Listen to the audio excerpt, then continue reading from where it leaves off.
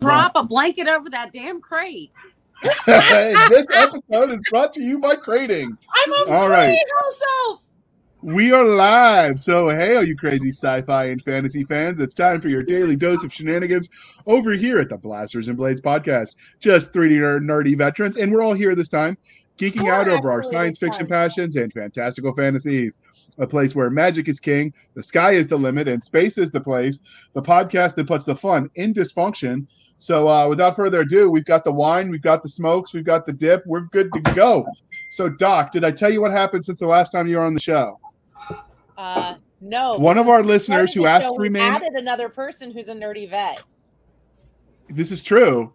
So there was one of our listeners reached out and requested to remain anonymous. Said apparently every time that I mess up solo and I say it's the sci-fi shenanigans, I owe you $1. So I just want you to know if you don't come on more, I'm going to have to take a mortgage out on my house. So you can't skip anymore. Another mortgage. Another mortgage. I was getting grief in the they're blowing up my personal messages though. They didn't send it to the podcast. So that's almost cheating, right? They should put it in the Facebook group so everybody can know. Mock me publicly. Okay. JR, public scolding. All right. So if you're looking at the title, it's the Army way. If you're looking at the title, you realize this is the big episode 20. It's 200th episode for us. We had 185 as the sci-fi shenanigans, and now we are at 200 with the Blasters and Blades. So collectively, we're almost 400, but we're going to go with 200 because we're new and improved now, Doc. That's right. And I totally agree. And about to have your own website. Absolutely. And so only took 200 episodes. Only 200. I mean, but we don't look a day over 100, Nick. Not a day over 100. Oh man, it's not the years, bro. It's the mileage. So the idea for this one is we brought on another nerdy veteran, Mira, who has been on the episode before too. Did I say it wrong? Yeah, I corrected you before. Mara, isn't that what I said? I'm hard of hearing. No, Mira is Spanish for look. You're like, mira. Look, all right. No, I've been blown up 27 times. I get a pass at least once, right? You got to get yourself a glass of wine. Then you'll never mispronounce it again. Yeah. All right. So note to self, become a wineaholic. All right. So Doc has been trying to school me that wine was better than beer for ages, but she has not yet convinced me. It's good for heart. Try the White Zinfandel, man. If you like anything that has fruit in it, any of the blushes will be happy for you. I tried a blueberry wine. It's not the only way. Get the wine with the. Get it in a box too. Get some. I hear it's classier in the box. Just try mead. Mead is more amazing than any of them. I've tried mead and I didn't like it, but I'm told like finding the right beer, you got to find the right brew. We talked to who was it? Hillbilly who brews his own. Doc, help me. He's a guest. Hillbilly does brew his own. Williams. I couldn't remember his real name though. He's another author. William Robert something or other. Hillbilly. He brews his own. He keeps saying that when your name becomes so synonymous, people forget your real name. That's Hillbilly's problem. Yeah, so he needs to start putting Hillbilly on his book so people will know who it is. But he was telling me that with the mead, it's like finding the right beer. All of them are different enough that it's worth trying more than one. Unfortunately, they're not on my grandmother's recipe, so I guess I could make you a bottle of that and see what you think. Oh, there we go. I've tried moonshine before. That was good. And I've tried the Scottish version of moonshine, which was homebrewed whiskey. Mead. That got me in trouble. So at the homebrewed whiskey, it was so smooth you didn't realize you were drunk. And then they drop you off at the barracks and you're crap-faced. Shit-faced. You know what we're going to say? We're shit-faced. And apparently, I don't remember much of that night, but I puked on a General's shoes. So that was always a pleasant experience. It's the 200th episode. If you can't break out the 7 deadly words, when are you going to do it? Absolutely. So William Joseph Roberts, that's his name. There we go. So that's the day I puked on a General's shoes, and Corporal Hanley became Private Hanley again. You're not a true NCO until you've done every rank twice. Well, I was like a triple threat as a corporal, but I only made sergeant once before I got blown up and blown out of the Army. Did they introduce you to Purple Jesus? Oh, wait, you said you were Army, not Navy. Yeah, no. I do like Viking Alchemist Mead, which is also a veteran-owned company. It's an awesome. I'm telling you, their meads are amazing. They have one called what is it? It's. I always want to call it Antigone, but that's not it. It's not Antinomy. Antinomy. Thank you. I'm being nice and polite and not pouring myself a glass of right now because I have some in the house. Oh, now you want I've to got standards? some, Get your shit. Get your meat, girl. I got some Get stuff your meat on. So Slam it, drink it all, slam it down, say score. I think she was, death metal. Yeah. Too much. I don't blame so her. Doc was going to try to get them to sponsor us because we talk about them so much. I love Viking Alchemist. They actually have great meads. You guys should talk about them more. They need to be around for a long time. Meaderies have a tendency to not get enough backing and then go out of business. And I do not want to see that out of them. And if you're listening, you can write us a check and we'll pimp you every week. Yeah, they got a really good peach one too. That I don't remember the name of. Of course, it's Bliss. So it's called Bliss. Always going to be amazing. Bliss. What is it? It's called Bliss. I serve it to all my buddies from Fort Bliss. Yeah, it's good. So we have in Virginia. Drinking and forget you're drinking until you wake up the next morning. Nice. Yeah. In Virginia, we have Black Snake Meadery, but I haven't checked on them post-COVID to see if they survived. I haven't seen anything out of Black Snake in about 3. I'm in Virginia too, you know. I know. But I haven't seen anything out since before COVID either, so that makes me worry. There are a couple really good meaderies up in the Blue Ridge Mountains, a couple lesser-known breweries too, but I won't go into those too much because most of them are in southwestern Virginia, my old stomping ground, and they got enough press over there that they don't need me saying their names. All I'm saying is them hills have eyes. They do. You just watch out, and if you hear a banjo, you go running. Not in southwestern Virginia. Maybe. Well, no, not in Roanoke. In Franklin County, yeah, run for the hills. I've been up there too. Dahlonega.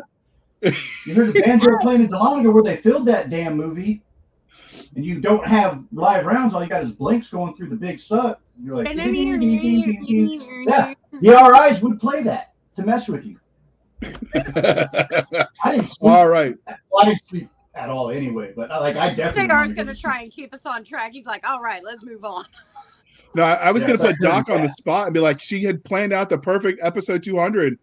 And no, but it means that you didn't write the script? Have to relinquish the reins and let somebody else do the questions. I said, Mara has a great idea.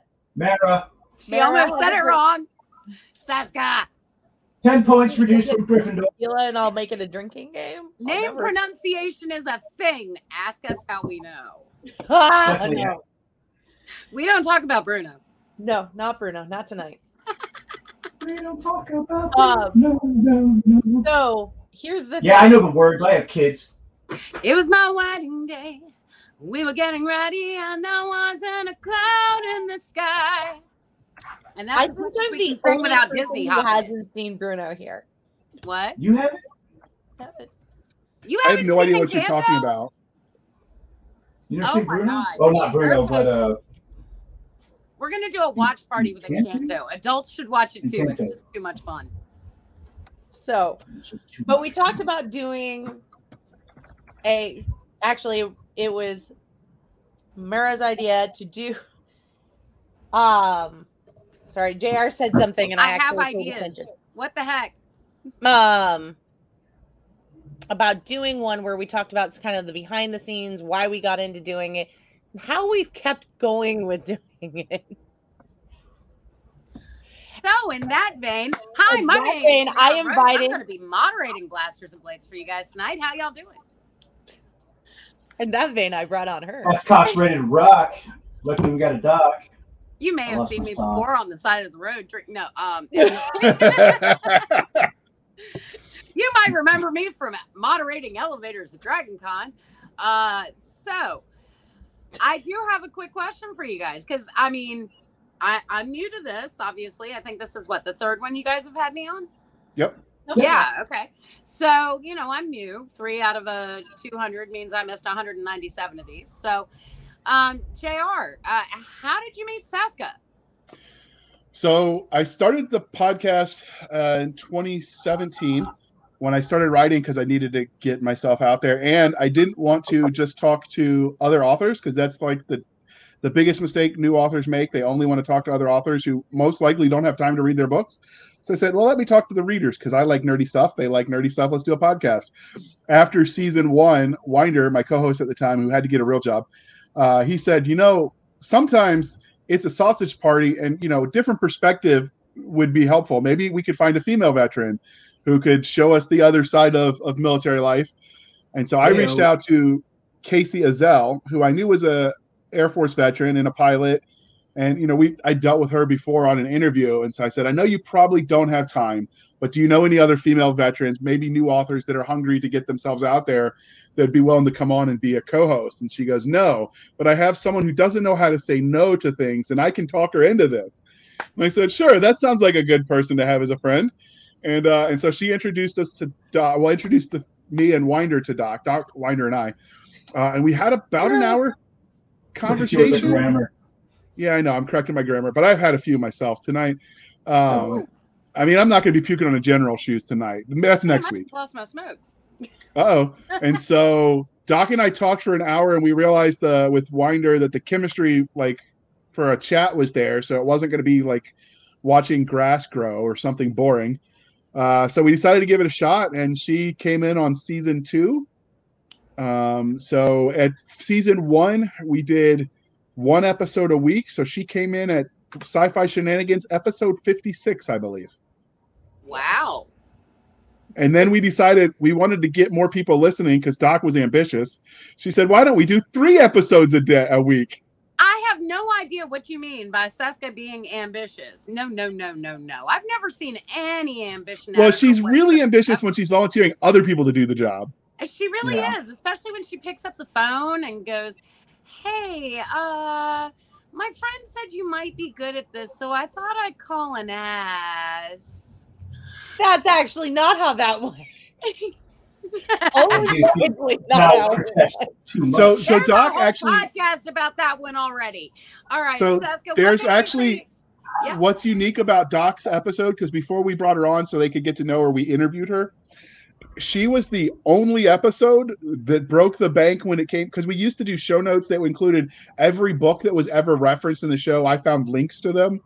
And if we mentioned an article, I hunted all that. I got time for that now. We don't do that anymore. But Doc listed so many books in the first 10 minutes. I should have known then that day ship had sailed, but we made an effort. I listened to it 4 times in pre-production to try to write all that crap down. There were 27 pages of show notes. Yeah, and that's when Winder was like, JR, I think we ought to not go so nuts anymore. Like, just get the big ones. Well, so Seska, what made you say, yes to JR? I mean, I know you can't say no to anybody, but what made you go, yeah, this is a really good idea? So I will say, Casey approached me, and she was like, it was like New Year's or something. And she was like, so I have an idea and I really want you to say yes to it. She's very blunt about that part. I think you should say yes to this, which generally means she gets stink eye if you don't. She lets you know the correct answer before she asks you the question. It's a very good handy officer tactic and a very dangerous mom tactic. Fair. So, and I went, well, okay. And so we talked about it, and it seemed like a fun idea at the time. Lord knows I was wrapping up getting my chemistry degree at the time. So it was like I had so much extra time. Not. But it was worth doing. And to be honest, it was like, okay, there's a certain level of when you're finishing college, you feel really, really great. But at the same time, when you're applying to jobs and they're like, hey, you're kind of old. But they're not actually politely saying that or honestly saying that. They're just kind of hinting around the bush. You start to feel kind of like this big. So it was actually a really great thing for me because it kind of evened out the tempo. And it was like, okay, there are things I can do, But I would say actually going back to that initial episode, I could tell when Winder finally got around to editing the audio because he started texting and he goes, you met who? You read who? You really like classics. And it's like, I've been doing this with you guys for a month, guys, and you're just now listening to this? You're just now figuring out, because I didn't want to be like, I will admit, I was hesitant at first, because I did not want to be like the check mark, we've all seen shows where they have like the checklist. Do they have this demographic? Do they have this demographic? And I didn't want to be that person who was brought in because I happen to have ovaries and a DD214 as a match set. So No, I wanted. Wait. Are you saying that you weren't brought on because you checked boxes? Because I'm just curious. I mean, I think that was part of why they were looking, and I fit the right thing, but I was a good fit. I was gonna say JR just So- said he was looking for check boxes. so you checked we all were the looking- boxes and we're cool. So it was twofold. Sometimes I had to bail on episodes because we've talked about I have special needs kids, and sometimes that meant Winder would have to go solo, and he wasn't as comfortable. He's more of an introvert who faked it because he liked me. We got along. We were good friends. And so I was thinking having a co-host would make that easier on days I had to balance so we could split the load a little bit if somebody's life got a little nuts. So we knew we wanted a third person. And then Winder got the bright idea that if we found a female veteran, because let's face it, like we had the Marine non-combat arms, we had the Army combat arms with me. Having a female veteran of any branch in any MOS would give a slightly different perspective because, like, one thing you learn in the military is everyone's experience is dependent on who they were, where they were, and what they did. So, a grunt in the Army and a grunt in the Marines, pretty similar. A cook in the Army and a cook in the Marines, pretty similar. But a grunt in a cook's life is somewhat different. Yeah. And so, given the era that we all served in, we recognize that a female experience in the military might not be the same as ours. Yeah, that was what we were looking for, was we wanted the veteran who brought something different to the table. If we had found a guy that brought something different than the two of us, we would have jumped on that too. So I will say this, we scared a whole bunch of people because when we finally had the production meeting and it was like, okay, you're a fit, we're all in agreement, let's do this. I posted, because Winder was a Marine. He's a Marine. He's no longer active duty, but Marines are always Marines, so they tell me. Wow. I had an organic heavy equipment. I had an organic crown egg that was made from organic soy Crayola stuff, and I posted it. Look what Winder gave me as a welcome to the show. It's all organic, even. That's a big deal And when they then give a that bunch of Koreans people up. started messaging JR, convinced that he was leaving. Oh, they thought we were firing him. And then when he heard about it, his boss used to listen. They started getting like paper plates and they'd put all the crowns that were left in the various classrooms and dribble them with ketchup and present it to him like it was his lunch. They did that to him for like a solid month. Oh, that poor man. Yeah. Okay, so how did you guys end up finding Nick, and what on earth possessed you to bring him in? So we started when Winders had to get a day job that had insurance because his insurance was originally through his wife. Without going into their business, he needed to get a job to help out with the insurance side of things. Careers in transition, and when you work for yourself, sometimes somebody's got to have the insurance. And so he just couldn't do it anymore. He wasn't writing anymore either. So his motivation to do it, I mean, we're still friends. I talk to him all the time. But so Doc and I were like, well, if we're going to do this, like Winder left, let's rebrand to do sci-fi and fantasy because, she's the fantasy track director. They would ask me, they'd be like, got a good author to bring on? Sure. Okay, that's great. These are wonderful authors. They don't write fantasy because or sci-fi. That was the big... Don't write sci-fi because that was the big thing. Sci-fi Shenanigans only did science and science fiction. So you were missing a huge subset of listeners. Well, I used to not joke tapping that it was into- like I got both sides of my personality taken care of between the two. Yeah. So we knew we wanted for the same reason I had a third co-host with the last podcast. Doc and I said, let's get a third one and see if we can find another veteran. And we were talking with Walt, and we joked that we were going to, because we were asking at the time, I was asking him software to use because we used different programs that were a lot less user-friendly. Walt Robillard, this is Walt Robillards for anybody who's listening. And this is why I call him Grandpa Walt. So he's the one who hooked us up with Anchor FM being idiot proof, so otherwise known as JR proof on the podcast. And in StreamYards, which is how we record, he's the one who said those are easy programs, even you can handle it. So once we had the program set up, we were getting the titles, and then I said, well, we're looking for another co-host. We want another veteran. And he said, well, do you have anybody that does comics? Because that's the one angle for sci-fi and fantasy you're missing is comics and games. And I said, no, we don't have anybody. He goes, well, I got this friend, Nick. He was in the Army too. He was a spicy grunt, and he plays RPGs, tabletop RPGs, and he's a comics guy, so you get a twofer on that one. So we could sort of expand our audience. And so we did that because, like I said, you got to make sure you have audio chemistry. We've met plenty of authors who we absolutely adore their books and we like them personally, but on a podcast, they're boring. Fair. And so they get too uptight. They can't let go for whatever reason. Although some of those authors, if you get a few drinks in them, they're the life of the party. So now you bring me to my next question for you two. So he introduced us to Nick. Who is the most boring interview you've ever done? Oh, no.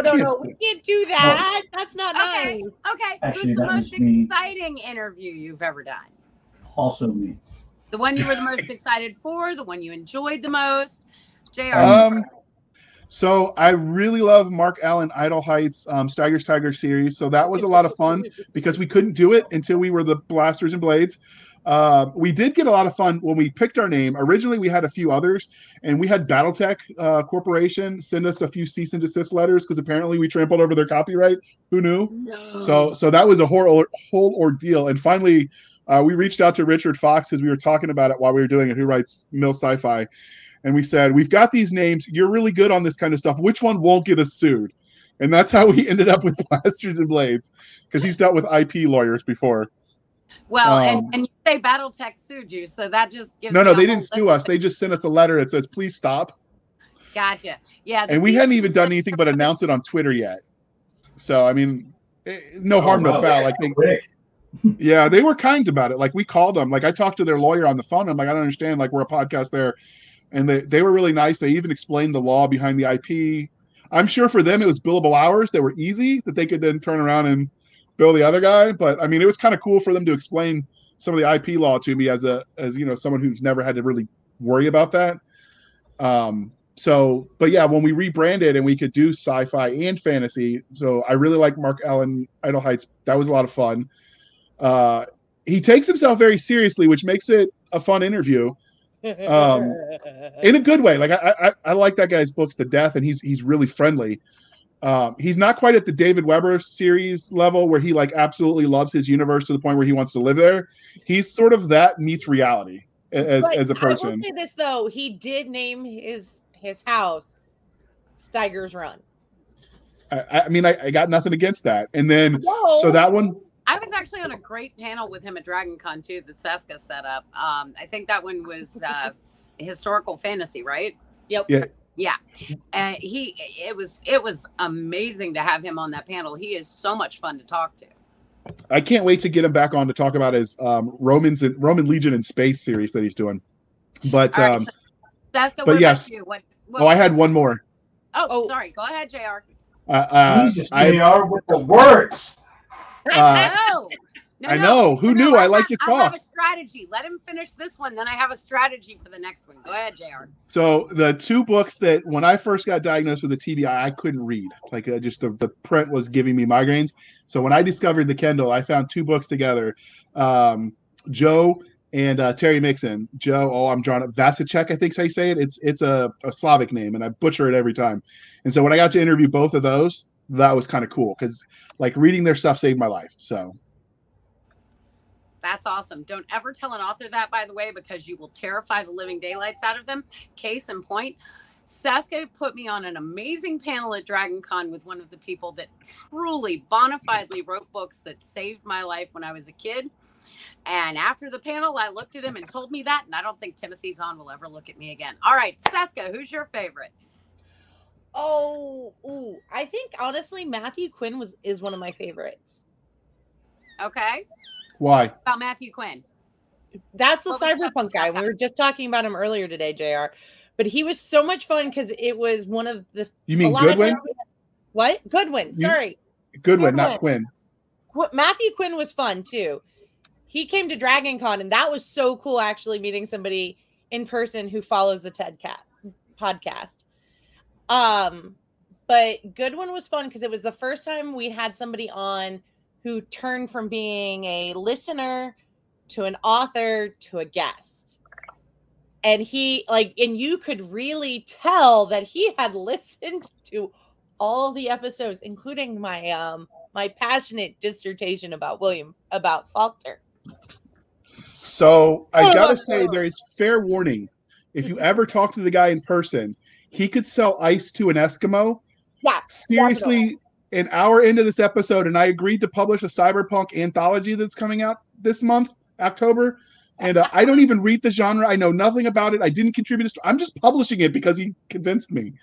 He's very good at that. Him and Casey Azell are right up there with convincing you to do things you didn't know you wanted to do. Okay, so what about you, Nick? What was your favorite episode so far? I got a few of them.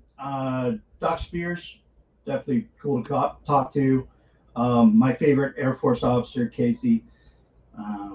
Dennis Robinson, which we just recently did with his Lycan book. And Casey was on with Larry Correa, right?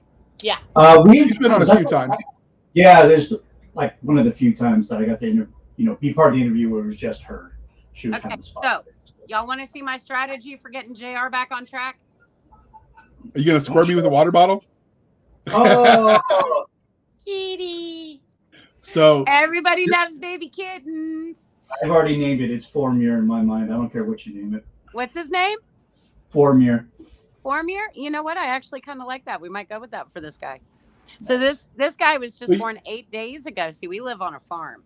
We're not that far from JR, but we are that far from JR. So that's the cool thing that's Virginia for you. So that's the cool thing that Nick and I realized one of the times where we did the drunken episode where we did the Forgotten Ruin drunk panel. Was it forgotten because you were drunk? No, that's the name of the series, and we got drunk. The guest was like 2 hours late. To be fair, the guest was an hour and a half late. It went from being a production meeting to a venting about life, catching up with our buddies meeting, and then the guest logged in and went, "Oh, good, you're here. Let's do this." And Nick said, "Fuck it, we'll do it live." Okay. Yep. Fuck it, we'll do it live. That session, it got me through the Army. Got me through 17 years of that. We'll just do it live. Driving a car throughout all of it, so the lighting is always very weird on him. And but in the pre-production. In the pre-production of that interview, I realized that one of the times that my unit was ambushed and pinned down in Iraq, we called a helicopter support who, in the middle of a firefight with tracers going both directions, they couldn't get their panties out of the wad and say, I think we got positive identification. They just left us. Like you're on your own. And so we ended up calling in a Ranger team, sniper team to help get us out. And I just mentioned that it was the Reaper team. I didn't know them. Like they were just a call sign to me, and Nick's like, "No shit, that was my unit."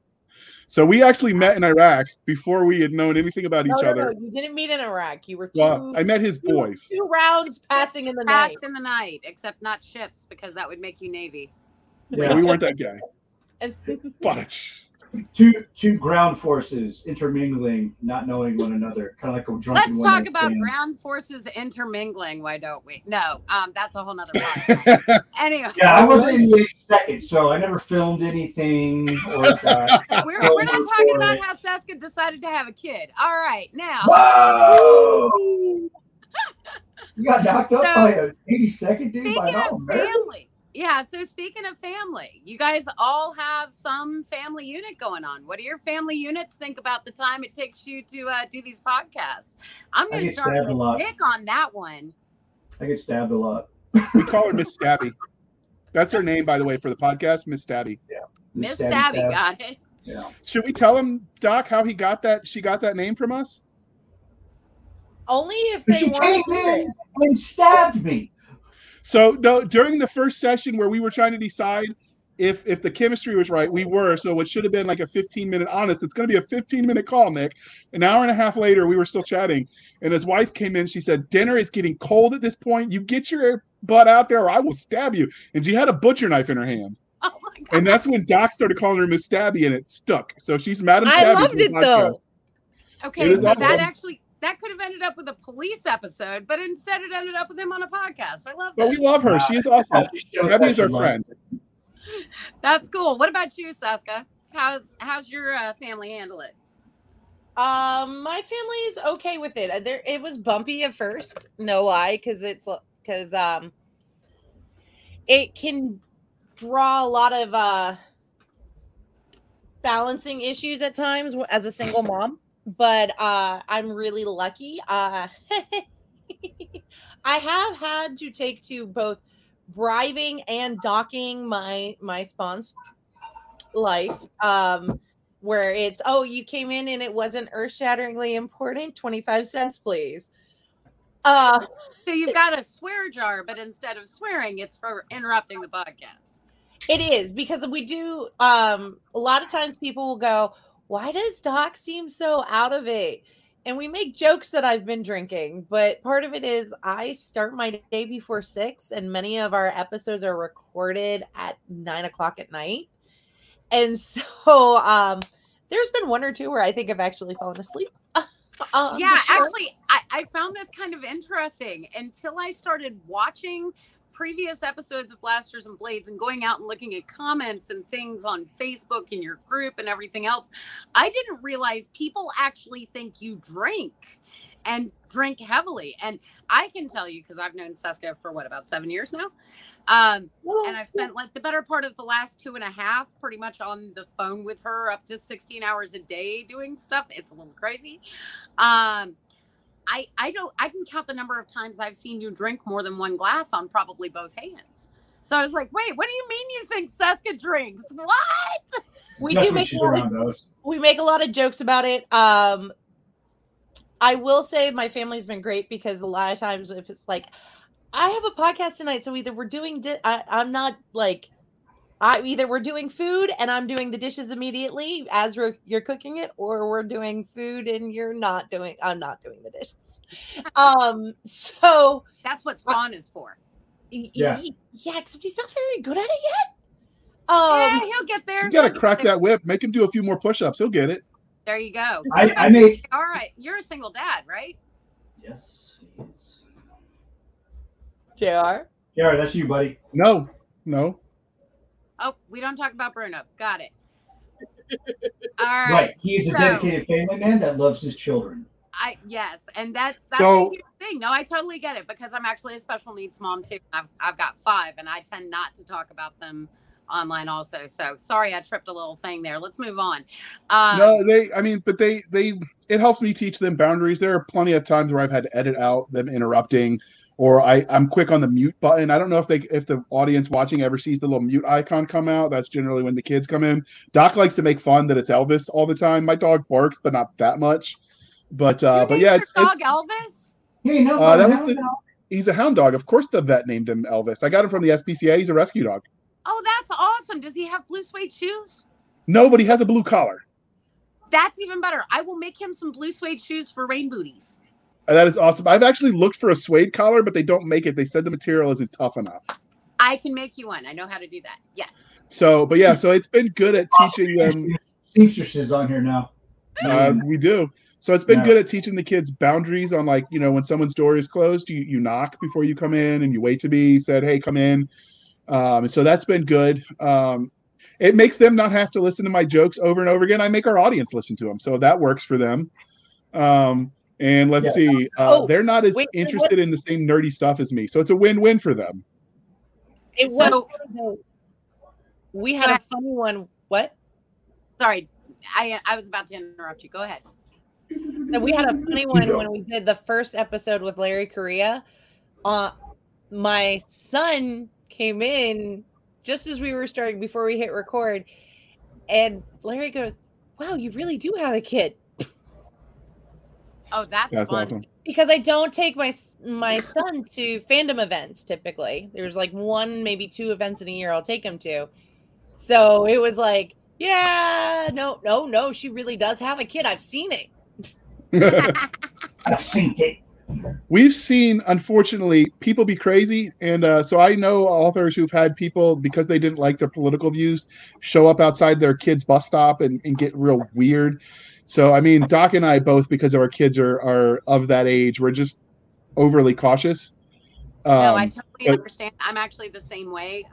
We have 5 amazing special needs kiddos, and a couple of them have very unique, what we like to call special powers. And one of our super powered children needed a hero. And, in Virginia, we've got a lot of really cool heroes who also just happen to be politicians. Oof. And accidentally got her involved to the extent that she became part of a political platform and attracted the attention of some very bad people. And so, yeah, we've actually lived the opposite side of what can happen if your kids end up in the spotlight without you intending to. So now they all have special names like Valkyrie and Iron Frog and Iron Frog. Nick, draw us that comic. That sounds cool. I'm telling you, now he goes by Tree Gremlin, but he was Iron Frog for like 11 years, and we always wanted to do an Iron Man suit with a frog head for him because we're. I mean, I could deal with that. That would be pretty badass. I mean, I keep volunteering Nick to draw things. He changed his name. I've also just seen where the good can happen too from it, but just kids don't always have the tool set. Well, I mean, we got good and bad from it. So the good of being involved with the politician was that one particular child who had a lot of issues and did not feel accepted in society found that she really did have a place and a really good voice, and she could use it for excellent things, and also figured out how to stand up against some pretty mean adult bullies. But that said, we still had to figure out how to protect her from some pretty mean adult bullies. And so I would not wish. And also just some crazy, like, over identification and even in a positive way. Yeah. Let's use that to segue. That is one of the dangers when you follow different authors or influencers or whatever the term you're using these days is sometimes it can artificially create the sense that you really know them instead of knowing the persona they're putting out there. Because like anybody that knows me in person knows that I'm pretty passionate about certain political topics. I never discussed that in my JR official because, if people wanted to be preached at, they'd go to church. So right. I just go with the funny memes. And if it's not like humor related or military veteran issue, I just don't talk about it. And so people that know that person might not realize the other parts. And so I use that as an example to say, sometimes it's easy to think you know someone when you don't because of platforms. And it's important as a listener to remember that there are parts that they're not showing you off camera, and that's okay and that's healthy. Yeah. So talking about knowing yourself the way other people don't know you. Quick question. Have you ever talked about what led you to join the military? And if not, you want to tell us now? So it's pretty simple. I don't think there's been a Handley not in the Army since before the Revolution. Although I have been told that my Revolutionary War ancestors fought for the wrong side. So oops. But they stayed afterwards. They moved to Canada, after the war and then immigrated back. Side, so it's all good. Yeah, I fought for the right side, though. Although I was in college, I did the Civil War reenacting, and I met a girl who was associated with the Confederate Daughters of the Confederacy, and she actually got mad when I enlisted because we were dating at the time because she thought that meant I was a traitor to the cause, and I'm like, you do realize we're just playing pretend? And the war ended like 100 and something years ago, right? Like this is just dress up. Wow. That relationship didn't last when I shipped to boot camp. I think they got their wish. We switched to ACUs for a while. That's a gray color. But see, Virginia does have a weird culture when it comes to reenactments. Like, I'm guessing maybe she was from around the Williamsburg area? She was from just south in North Carolina. She was just south of the border. Oh, okay. So she wasn't a Virginian. Because No. I've noticed that. We do a lot of costuming stuff for reenactors, and we have seen, like, some of the people that play on one side or the other get very into it, and it extends into their daily lives too, and it's like, yeah, okay, you do realize that was like 100 and almost 200 years ago now, right? We can let it go. It's all good. Let it go. We got to move on to other things. So Nick, what made you enlist? I come from a military family, but it was mostly Navy. So like my dad was So a you were a SEAL. rebel against the family.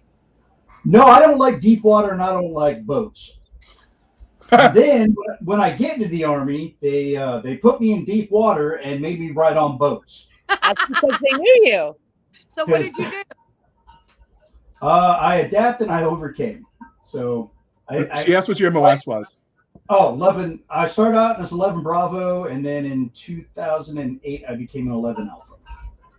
And for those people who don't understand what that means in civilian terms. I prestiged and fucked up. I became an officer. So I was 11 Bravo as well. So I was infantry, and then he went to be an Army Ranger. So I was the grunt. He was the super grunt. Gotcha. Well, 11, I guess technically 11 Victor is because that's Let's the just MOS talk thing. about the fact that that most branches don't really know what other branches do or what. Oh, absolutely not. Yeah, because you Absolutely guys not. call it MOS and we don't call it MOS. We call it rate. Okay. Right? Yeah. Yeah. So in the Navy, it's what you rate. So were you an MM? Dad was in SO2 yeah. and SO2. So that's what they classify the SEALs as. They're special operators. Grandfather during Korea, he was a frogman and a parachute rigger. And then he slowed it down by getting into the Coast Guard and retiring that as a parachute rigger. So I guess he liked parachute rigging. I went to the Navy first, and by the advice from my father and my grandfather, like, don't do anything and don't accept anything unless they give you everything you want and it's all in writing. I'm like, all right, True cool. story. So I'm thinking about, following my father's footsteps. Like, I was in San Diego, went over to the recruiter, right, towards the end of my senior year, and they're like, what do you want to do? I'm like, I want to jump out of planes. I want to blow shit up. I want to be a SEAL. And they're like, oh, okay, cool. So, like, you have to volunteer for that. I'm like, yeah, you got something you can put in writing. I'm volunteering for it right now. So after boot and my A school, I'll go. He's like, yeah, we don't do it that way. So, like, somewhere in between boot camp and your A school, you got to, yeah, Rangers are definitely going to range. You guys are really messing with me because, like, I got eye issues. I'm like, what does that say? Oh my god! I thought you were like, give me a goofy look. No. She's really peered into my soul right now. I can't see anything. Oh wait, there you go. This started when Doc got the power behind the admin stuff, and then she lost it for a while because she signed out and she forgot her login. And then when she signed back in today for the first time, she's going a little power hungry with all the banners that she could do. And she's giggling the whole time. One up there that says, "Mayor, I can't read this." Anyway. She's gonna figure out how to put it in Braille, which is gonna be hilarious. So okay, what about you, Saska? What influenced you to? I've heard this story, but what made you join the Army? She like dudes. That is not cool, Nick. Girls but join it's the funny, Army and only vets can do that to each other. Because JR could have easily said, "Hey, Nick, when you ask me why'd you join the Army, you'd be like, because Nick likes dudes, and I do. Sort of. If I'm drunk enough." Any port in a storm. That's an old Navy adage I've learned. God, y'all ragging on the Navy so much. Jeez, man. No.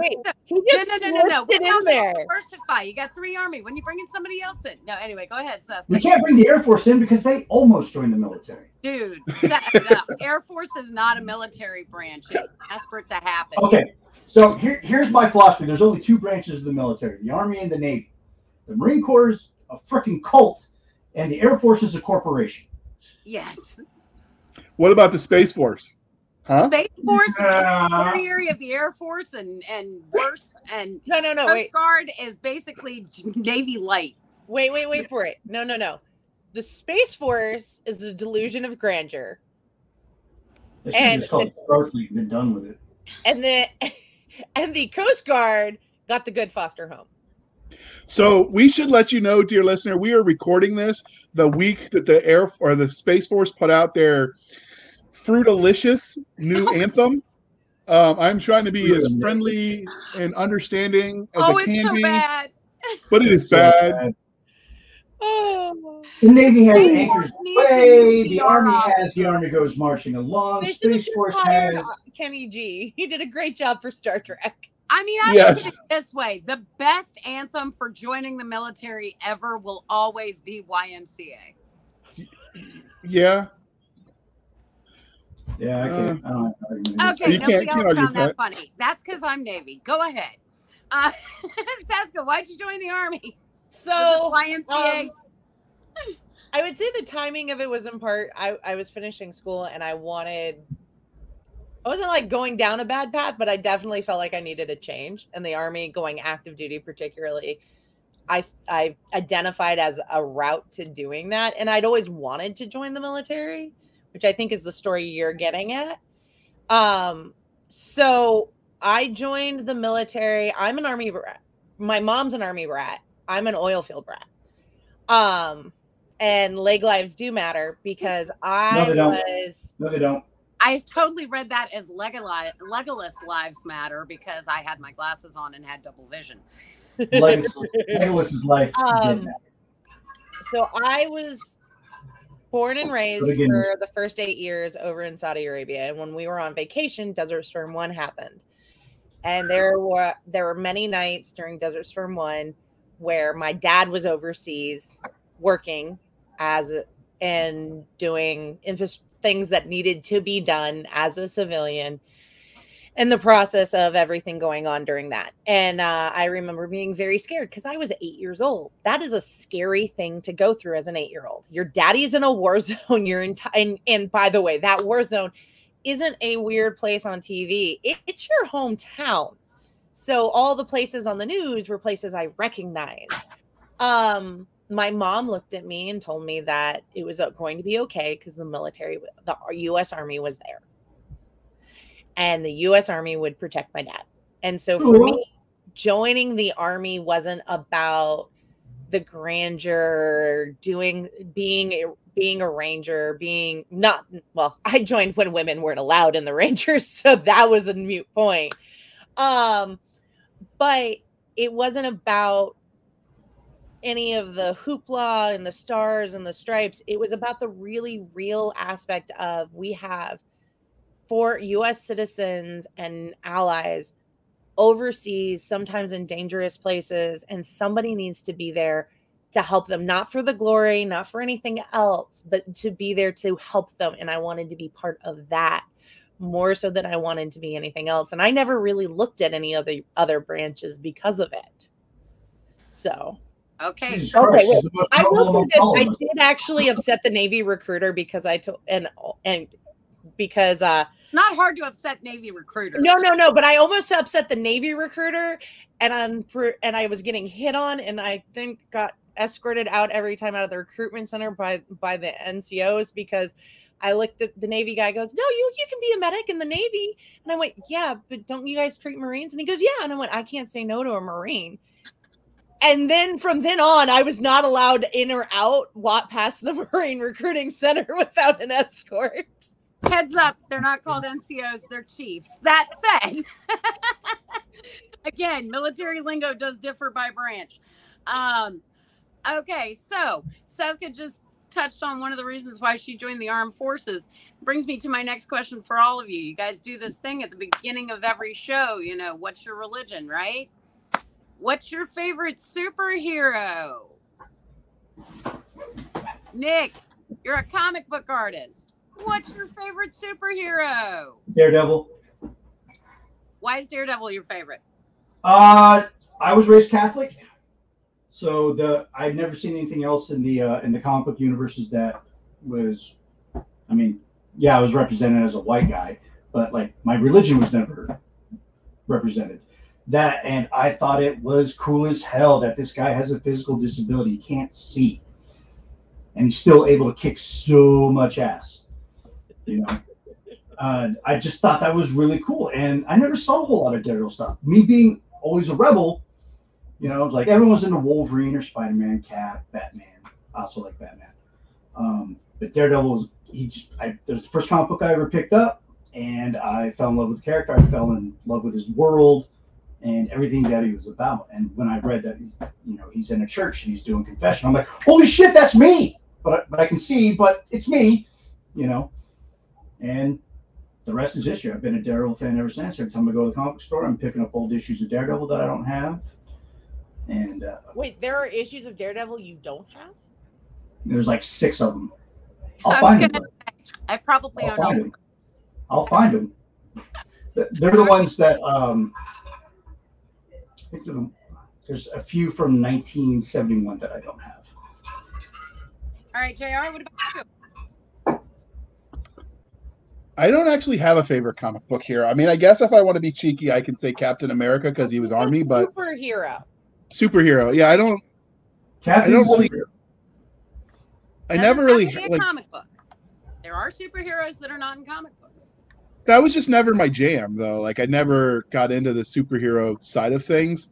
I read a lot of fantasy stuff growing up, so I was, I liked a lot of the classics. So I read Beowulf, some of those kinds of, the classic stories. I know I was a nerd from OG, but Nerd! There's So nothing wrong with superheroes were Beowulf. never- Beowulf's still awesome in a comic book or in, I think we Yes, could argue I- that Beowulf is a superhero. yes, he is. okay, well then Beowulf would be if you're counting him as a superhero. But yeah, I count him. yeah, we'll go with Beowulf then. Sure, Awesome. It's been decided by Nick. All right, Seska, what about you? Ooh, I was never really that into superheroes. I loved Jesus Christ, how are we friends? I'm I- actually asking the same thing. so I think probably Storm was really one of my absolute favorites. It's a good one. I did love Jean Grey. I've always had a soft spot for a telepath for some reason. Category 5 mutant up there with Magneto. Very So very good. Magneto always seemed like extra angry. No. Category 5. Jean Grey is a Yeah, cat she's 5. category 5 mutant. That's what he's saying. That's same power level as Magneto. She's a badass. So and She's not there with X-Men, baby. She's not there. no, Don't worry, I'm not. She's right. No. As geeky as you are on comic books, as I am on comic books, I put them on the spot about superheroes because the next thing I'm going to do is put you on the spot about fantasy and sci-fi. Okay. Well, I'm well rounded. So All right. So, okay. That's so, a shape that's not approved. That's fair. All right. So, Nick, what about you with fantasy? What's your favorite fantasy character? well, I don't know. I always consider Dune kind of on the razor's edge of between fantasy and sci-fi. I'm a big fan of that series. It's fall, if so we the wanna- spice must flow. The spice must flow. It's fall, He so I controls broke his out place. the Christmas sweater. Nice. Well, it's still 80 degrees here, and I hate it. I'm wanting cold weather, and I want to be able to wear my hoodies and my Now, are you gray in- sweat. You're in Okay. California? Yeah, I'm in San Diego. San Diego, yeah. And Oh, today was yeah. a non-wind day, so on a windy day, on a coastal wind day, it's perfectly comfortable. Today Yeah. the wind did not flow, so Yikes. Yeah, I was at Monterey for a little bit. You probably know what you would call my MOS was by that. But I can take a guess. Lovin'. I can take a guess. what about you, Seska? Oh, fantasy wise, I would say Paxanarian. All right. The Deed of Paxanarian by Elizabeth Moon. So sci-fi wise, it's another classic. So All right. What about you, JR? So my make sure I was unmuted. So my favorite fantasy, I always liked the Belgariad series by David Eddings. That was the first one I read that was actual proper chapter books. I remember getting in trouble in elementary school for reading that behind the math book because I was bored with class. It was too easy. For sci-fi, it was about the Star Wars legend books now, I think they're calling it, but the Star Wars books that aren't canon anymore. wait, Yes, You yes. screw you, George Lucas. JR, The EU, yeah. maybe if you paid attention in math, you'd be better at science. Oof. Psst. Whatever. Seska, what? You do not math shame people. Ask JR how many people go to Dragon Con. 30, 40. It's a dozen or so. Quite a few. It's under 100. Thank at you. least. Thank you. Multiply that by 10,000 at about another 20. You're good. See, math. Don't blame me. I went to public school. To be So- fair, public school in Virginia is like saying, yes, I have a kindergarten education. All right. There you go. Yeah. JR, Yeah, no! any author that you could get on the podcast that you would desperately like to have as a guest, living or deceased, who would it be? Oh, Tolkien. Ooh, like that one. I would love to interview Tolkien. Those sentences would be very long. They would. And And I'm here for it. And I got plenty of whiskey. and I would just be sitting because Tolkien was a drinker too. Either that or Hemingway. Oh, No. gorgeous! I'd love to. Bronte. Can you imagine? Oh shit, yeah. All right, Oh, what my about God, I you? thought they were going to say We could fun. have a three-way podcast for those guys, and it would be like a 4-hour episode, and everyone would be here for it. So I'm with him. I'd like to talk to Tolkien about the Psalm.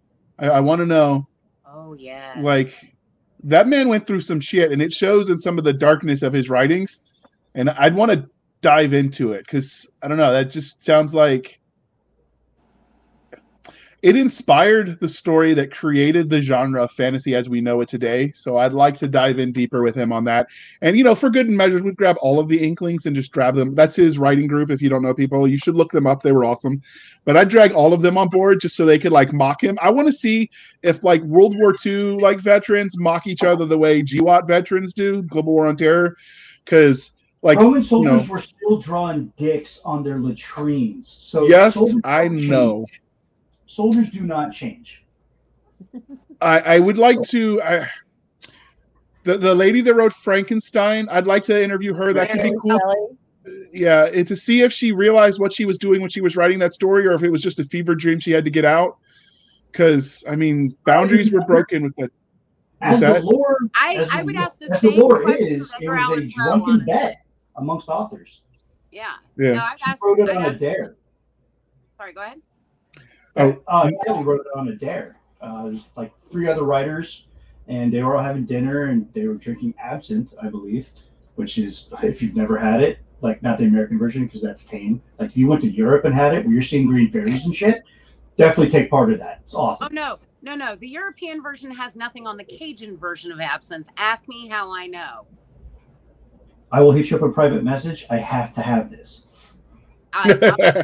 Hey, Shade, you willing to make some absinthe? Oh, yeah. Next guest. I'm down too. For those who So- don't know, because of course I'm new to this podcast, I'm married to a Cajun. There you go. Yes, they So both. yeah. What about you? If you could interview, since we're going to flip the script on you a little bit, who would you want to interview, You Mara? can't do that. Oh, on me? Yeah, who would you want to interview? God, there are so many. Lewis Carroll, Edgar Allan Poe, Hemingway, Tag me in on the Lewis Carroll one if that happens. Yeah. Bronte, Mercedes Lackey. I would love, and she's still here, but I would love to interview Mercedes Lackey. I met her at RavenCon. She is something else. Yeah, I met her briefly at RavenCon. Didn't get to talk to her for more than 5 minutes. Get her on the show. Michael So Stackpole. we I love should. Michael Stackpole. I'm a huge fan. I'm also an Extended Universe fan, and I've talked to Zahn and I've talked to Anderson, and I've made my significant ass out of myself talking to both because I'm a huge geek. I at one point in time actually made a Qui Jux cosplay from Darksaber and shocked the living daylights out of Kevin Anderson with it. And Nice. yeah, you want to talk about making a complete and total ass out of yourself? Nah, I did that. But That is how wars are won. yeah, I mean, are we talking Frank puke on the Herbert? 3-star shoes kind of an ass? I'm sorry. Is it like puke on a 3-star general shoes kind of make an ass of yourself? No. It's like Okay. oh my God, I'm your biggest fan. I've been reading your book since I was 7. And oh my God, I just made him feel like he's ancient. Fair. In the elevator at RavenCon. Yes. Oh my God! Not even at the horrific. table. It was horrific. So No. that's It RavenCon was, so we were there in 2015. It's one of the few cons I've been to. I don't like, the crowds just weren't for me, but that was the 2015 or 2016 was the one. Yeah, it was 2016 was the one where my youngest had his first seizure. So we got the call while we were in line to get Mercedes Lackey to sign something. And when they heard, they pulled us out of line, her and her husband, who's her artist. Okay. They pulled us out of line, signed our stuff, and her husband slammed a 20 in my hand and said, "Go be with your son." Because he was worried we might not have guests. Do you remember the woman that was out in the hallway, and when they brought you through, I said, "Do you need any assistance?" Because I was kind of out of it. So yeah, so we did meet. Okay. But yeah, it was a blur after that because we literally packed our stuff and we were out the door within an hour after that. I have 2 kids with epilepsy. I totally understand. That's just the way it is. No, I remember somebody came and grabbed me and was like, hey, there's a kid with epilepsy that's had a medical emergency. We're getting the family right now. Can you help? And I went, where are they? And they said, we think dad's in line for Lackey. And I took off to the room and was like, hey, do you need help?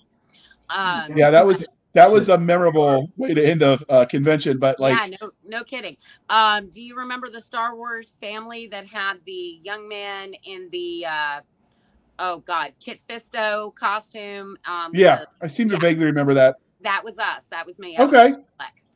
Okay, so Doc was right. We did probably meet each other in passing. Yeah. I was gonna say, Virginia's a small con community. Everybody knows everybody.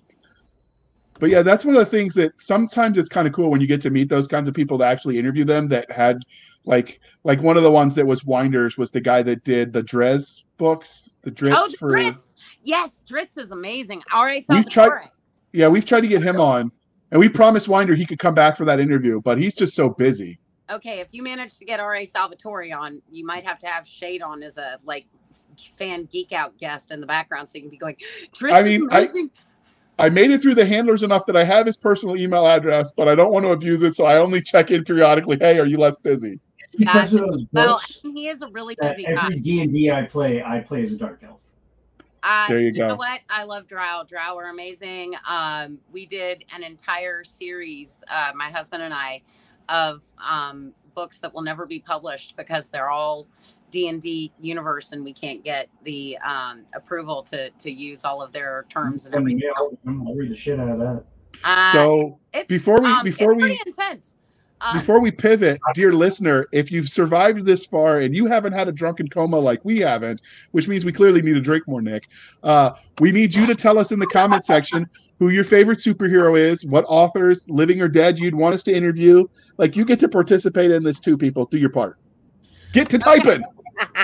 So, now we come to the shameless plug section. Okay. Shameless plug. Yeah, we do shameless plugs, but you were going to read in a commercial about Page to Stage, so I thought you were going to get ready to launch it. Like, we don't have a commercial for you yet. We can do that as the first shameless plug. I'm perfectly happy to do that. Yeah, launch them shits. So if you're not familiar with what Seska and I do at Dragon Con, the insanity that is the Page to Stage costume contest, yes, it did happen this year. No, there is currently no video, but that doesn't mean that won't change. That said, we hope you enjoy this excerpt from all of the stuff we were able to put together. So you can take a look at what we did this year. Come see us next year with the amazing Open Division, the amazing Invitational Division, and check us out at Dragon Con 2023. Oh, and before we move on, if you're an author and you created awesome people that are on your pages of your books, Doc, get me a link to that, and we'll throw it in the show notes. When are they closing that for voting to get your name on the approved list?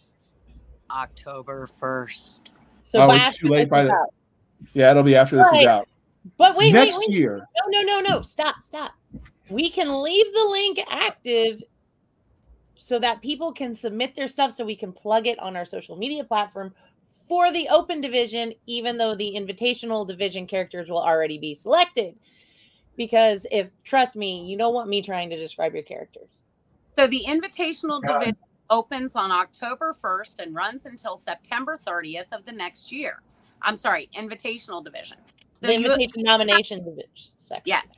So if you have a character that you have written who is very distinguishable from all other characters in the world, meaning they have a costume or a look that is difficult to replicate by things that you can buy off the rack at a store, then you can submit them to the DCPageToStage.com to the Invitational Division so that our character selection committee can take a look at your character, decide whether it meets the criteria. Nick was showing off his flaming ass. What? It was a comic book. It wasn't literally my flaming ass. That's after Tuesday because it's Taco Tuesday. There's a Deadpool reference in here that I want to throw out, but I'm going to skip it because authors, you get to send us a character and we pick 40 of them. 40. So nice. So those 40 characters go up for 20 international costumers, meaning the 20 best in the world to choose from to make a costume to bring to the Page to Stage. You want your work out there, this is a good way to get it there. So another shameless plug is that we are doing the Blasters Blades. Bayonet Books has an anthology coming out at Christmas. Santa as Special Operator was the theme. It's a meme that floats around every Christmas, and I always joked that I would do that anthology, and I posted that this past Christmas, and I had a bunch of people say, I will literally pre-order it now if you write that anthology. So we put it together, and I was drinking, and I said, hey, Nick, let's write a story together, and I voluntold him. And so there is... Here's a retelling of how that went. Sounds awesome. Let's do this. Right?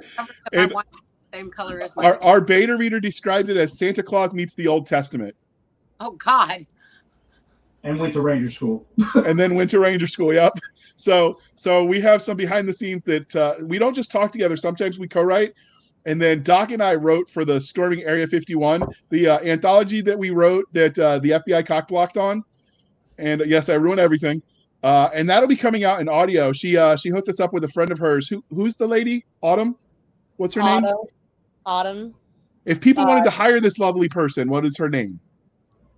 Tumnal Audio, I think, is what you needed to look up. She narrated for us. We're going through the proofs now. Only like 6 months late. Life happens. Doc's been patient, so that'll be coming out in the near future as well. So we sometimes write together when we're bored or drunk. No apologies necessary. Hey guys, look, my wine's the same color as my hair. I noticed that you accessorized. I'm proud of you. That's all right. I got my favorite Christmas sweater on. Oh, wait, you can't tell who it is. Grogu.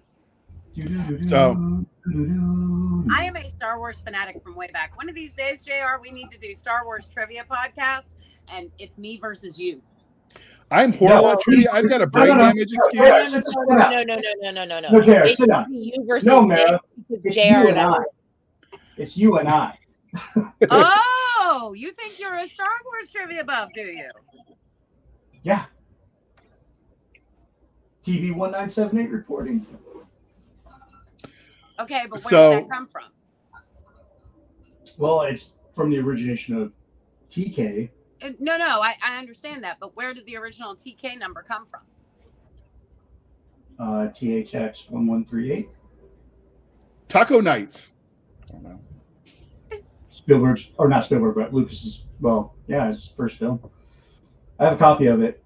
Robert Duvall's the man in that. Yep. All right, So, so you and I hold might on. be able to actually have a game. That would be cool. Most people refuse to go up against me in Star Wars trivia. You remember the Star Wars Trivial Pursuit that came out back in like the late Oh 90s? my God, my friends hated me when I pulled that out. Yes, exactly. Every time I pull it out, the entire family goes, "No, it's not relevant anymore." And I go, "I don't care. We're playing." They're like, how do you know this shit?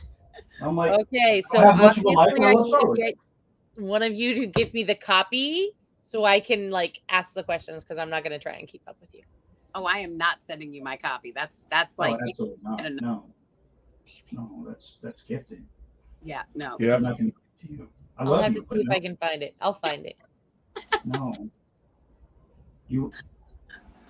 All You'll right, find that's it. getting awkward. Let's move on to the next question. You'll be Okay, completely so operational when your friends arrive.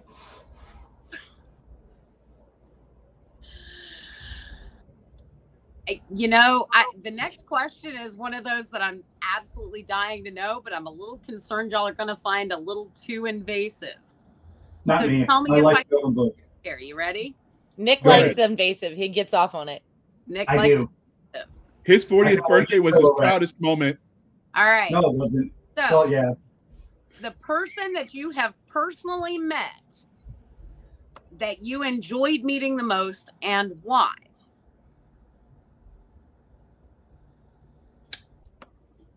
The author, celebrity, You mean affiliated with the podcast or just in general? in general. Doc, you go first while we think. I would say the first one that came to mind was I met George Takei, and I loved it because he told my friend to be nicer to me because he was picking on me, and that I was also out of his league. Wow. Now that is epic because being designated by George Takei as somebody as out of somebody's league, that truly means you are. So I got one. I met Ed McMahon when I was in high school. That's awesome. He did not come to my house to bring me any money, but I was going to a JROTC event. On the way back, we stopped by Notre Dame, and he happened to be passing through, so he was in the student bookstore. And everyone's like, "Oh my God, it's Ed McMahon!" And I'm like, "Who the hell is Ed McMahon?" Because I don't really follow like pop culture, like. And so he tapped me on the shoulder and he goes, "I'm Ed McMahon, young man." And I'm like, "Oh, okay." And I went back to looking at the books. And he goes, "Would it help you to know that, you know, I was a pilot in the Navy once upon a time?" And I'm like, "Oh," suddenly I was interested. And so he's like, "Wow, I don't think I've ever had anyone who didn't care who I was. Let's go. I'll buy you." And so he bought me my first latte. That's awesome. And so we sat at the student coffee shop at Notre Dame, and he told me about being a Navy pilot. And then when we were leaving, because I was the commanding officer of my ROTC, don't mock me, Nick, but he sent his people with a bunch of. I don't mock JRTC cadets. So he sent his people with a bunch of like free shirts and stuff for the rest of the cadets. I feel like Nick's treating this like low-hanging fruit, so let's get invasive like a prostate exam. Nick, what about you? I got drunk with Peter Mayhew. Who? That's awesome. All right, what's your Peter Mayhew story? Okay, so it was Celebration 2. Now, Celebration 2 has a bunch of me getting drunk with a bunch of actors from, you know, the Holy Trilogy. But Peter Mayhew stuck out the most because that dude can pound, or he could pound. I miss him. But every time, like just sporadically throughout the night, and I was drinking with him and his wife and his handler, and I had a couple other 501st dudes with me, and I'm trying to keep up with Peter Mayhew. He's like 7 feet freaking tall. I can't keep up with him. We like trying to keep up with Andre the Giant. I'm surprised I didn't die. I might have died for like 2 seconds, but I got back. And he would pop up. He'd pop up out of his chair. He's like, "I'm a rock star." And I'm like, "No, you're Chewbacca, but yeah, you're a rock star too." And he was wearing this vest. He was wearing a vest with Chewbacca playing the drums, because apparently Peter Mayhew played the drums. And he would pop every so often during our drunken stupors. Like, I had to be carried back to my hotel room, trying to keep up with Peter Mayhew. My second favorite interaction was with Julian Glover, Lizard 6 from The Empire Strikes Back. And the shield general will be down in moments. You may begin your landing. And that was a little bit more refined. That was like the first night I was there, because him and the guy that got choked out by Vader, and who was the other one? There was a third admiral or general there. Oh, Piet. Piet was there. Admiral Piet. Yeah. And they're all drinking red wine. I'm not a wine drinker. Somehow I stumbled my drunk little biker scout ass over there. I'm still in costume, except for my helmet. And he's like, "Oh, you're not from our movie. Why don't you have a seat, young man?" And I'm like, "Okay." I'm like, fangirling here. And we're drinking red wine. And then they excuse themselves, and, you know, they're sharing stories about like what it was like filming and things like that. That was really cool. But Peter Mayhew definitely sticks out, because that was the night I tried to outdrink Peter Mayhew, and I frickin' lost. And I lost hard. The book or series that got you into reading, the thing that you credit with giving you a love of reading. Ooh. Saska. The Rowan by Anne McCaffrey. Tower in What the Hive saga. What? What was it about it? So the Rowan is a character who, while very young, is her family undergoes a natural disaster, and she's the only one left from her settlement. So there's nobody there around her that knows her. And I kind of really identified that because of being in the States, my hometown, gone, essentially. Might as well have been gone for me at 8 years old. And just her story after that was also really good. That was kind of the beginning that got me started with it. But there was a lot of wisdom and goodness in that character, and it's definitely one of those series where there's no real super villain. It's almost like a biography, the first book of it. It starts with her as a young like maybe 6 years old, and goes till she's an adult.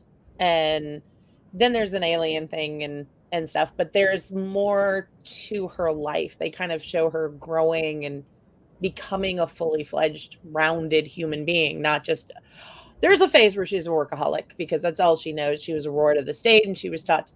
So she was a telekinetic and telepath, and taught to use her abilities for the betterment of humankind, which is great. But she's definitely like a workaholic from a young age, and trying to find that work-life balance eventually is part of what happens in the later part of the book. But I loved it. It was what got me into reading. How old were you when you read that?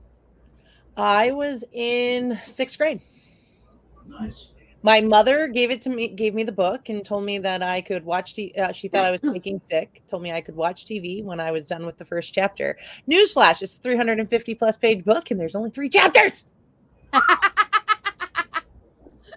Got you. Got him. Have her own writing style. What about you, Joe? One, that's dirty. I mean, hats off to your mom. So I really, the first book that was a proper novel that I remember reading. I mean, obviously, you know, I grew up with the Hardy Boys and the Boxcar Kids and all the kids stuff. But the first like proper grown-up novel that I read was something by Stephen King. I think it was The It. When I was in 3rd grade, I did it just to piss the teacher off because I wasn't supposed to be reading that apparently, which is why I chose to read it. And so at that point in time, my mom was like, if you want to read grown-up stories, all you had to do was ask. And she handed me the Belgariad series. And that was actually kind of cool because as a kid, you know, growing up, I think by the first book, he was about my age, learning that he could do magic. And so that kind of hooked me from there. And I realized that sometimes dealing with life. So I was a Navy brat. Dad was gone a lot. He took extra sea duty, volunteered for it, so that way we could not move around as much as the traditional sort of military experience. You appreciate that as an adult. It's kind of hard to process as a kid that, you know, he's volunteering to go away and leave you. So for me, reading was an escape. And, you know, sports season only lasted so long. You had to figure out something to do when you weren't knocking heads on a, you know, sports field. And so for me, that was, you know, hiding in my room and reading, which I would never have told anyone because that wasn't cool, but I did like to read the nerd stuff.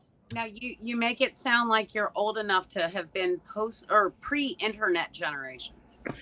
I was pre-internet. I remember when we sacrificed robots to get online. Yeah, funny story about that. No, that's for another edition where you guys bring me back. What about you, Nick? I am old enough to remember when you could scam the CD companies for free CDs and then cancel. Oh my God, I wasn't the only one who did that. Woohoo! AOL. Yeah. I found when I was cleaning my room the other day my Blockbuster membership card. Probably should put it in a museum. Yeah. How long has it been since you cleaned your room? That actually terrible. Well, it was just at the bottom of the desk where you never go. You just pile stuff on top of it. The junk drawer? Yes, the junk drawer. I actually cleaned my junk drawer. Who knew what was in there? Wait. People actually clean out their junk drawers? Well, that's where you find treasures like organize the chaos in the junk drawer because, like, no, I still need this. This is news to me. This is not a thing that I do. Oh, wait. No, I did just clean out my junk drawer. But I just moved, so I didn't have a choice. I had to move back to the farm, so I had to clean it out. There you go. What about you, Nick? Oh, it's got to be when the school forced me to read Ethan Frome. I mean, Jesus, that was such a... No, it's not. I have 2 things that kind of solidified my love of reading. 1 comic book, 1 novel. Steak. Jesus Christ. Okay. Sorry, I never read the comments. My husband's throwing them at me. Well, that's good. So the first thing that I read that really kind of like stuck with me, Daredevil. Frank Miller's run on Daredevil, the Man Without Fear run. Yeah. Loved it. Dark, gritty, showed me a different shade of the superhero genre before I got into Watchmen. Watchmen's epic. Oh, God. Alan Moore, God King. That and V for Vendetta. I discovered V for Vendetta after I just like, oh, you like Alan Moore? You're going to love this. And I just went down the rabbit hole of like just dystopian, dark, deconstructed heroes, which is a lot what goes on in my comic book universe. It's like they're not all noble. They're not, they're not always heroic. Sometimes they'll stab you in the back. So are you saying you specialize in anti-heroes? I do. I do. And and Cosmic Heroes, I'm kind of dabbling. I like fallible characters. I think they're more interesting, and it does humanity.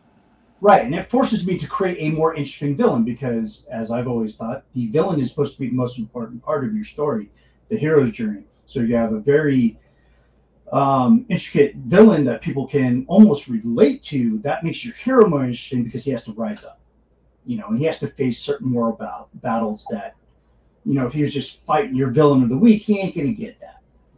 All right, so that was with the comic book world, and then I was in Egypt in 2000, and one of the books in the library was Frank Herbert's Dune. I'd seen the movies, but here I am in a vast desert on an outpost reading Dune and the sandworms and the Fedayeen and the Fremen, all of that stuff. It really hit me hard there just based on the... Jesus is asleep. This is the third time. I really got into the story because of the environment I was in. I could relate. It's like, here I am in a desert. I'm just waiting for, a sandworm to show up, showing worm sign, lightning, things like that, And, they do have shamals like in Dune. Yeah. Huh? I can imagine being in the desert, looking out on the horizon, just expecting to see Shah Hazud. Yeah. Dude, that would have been epic.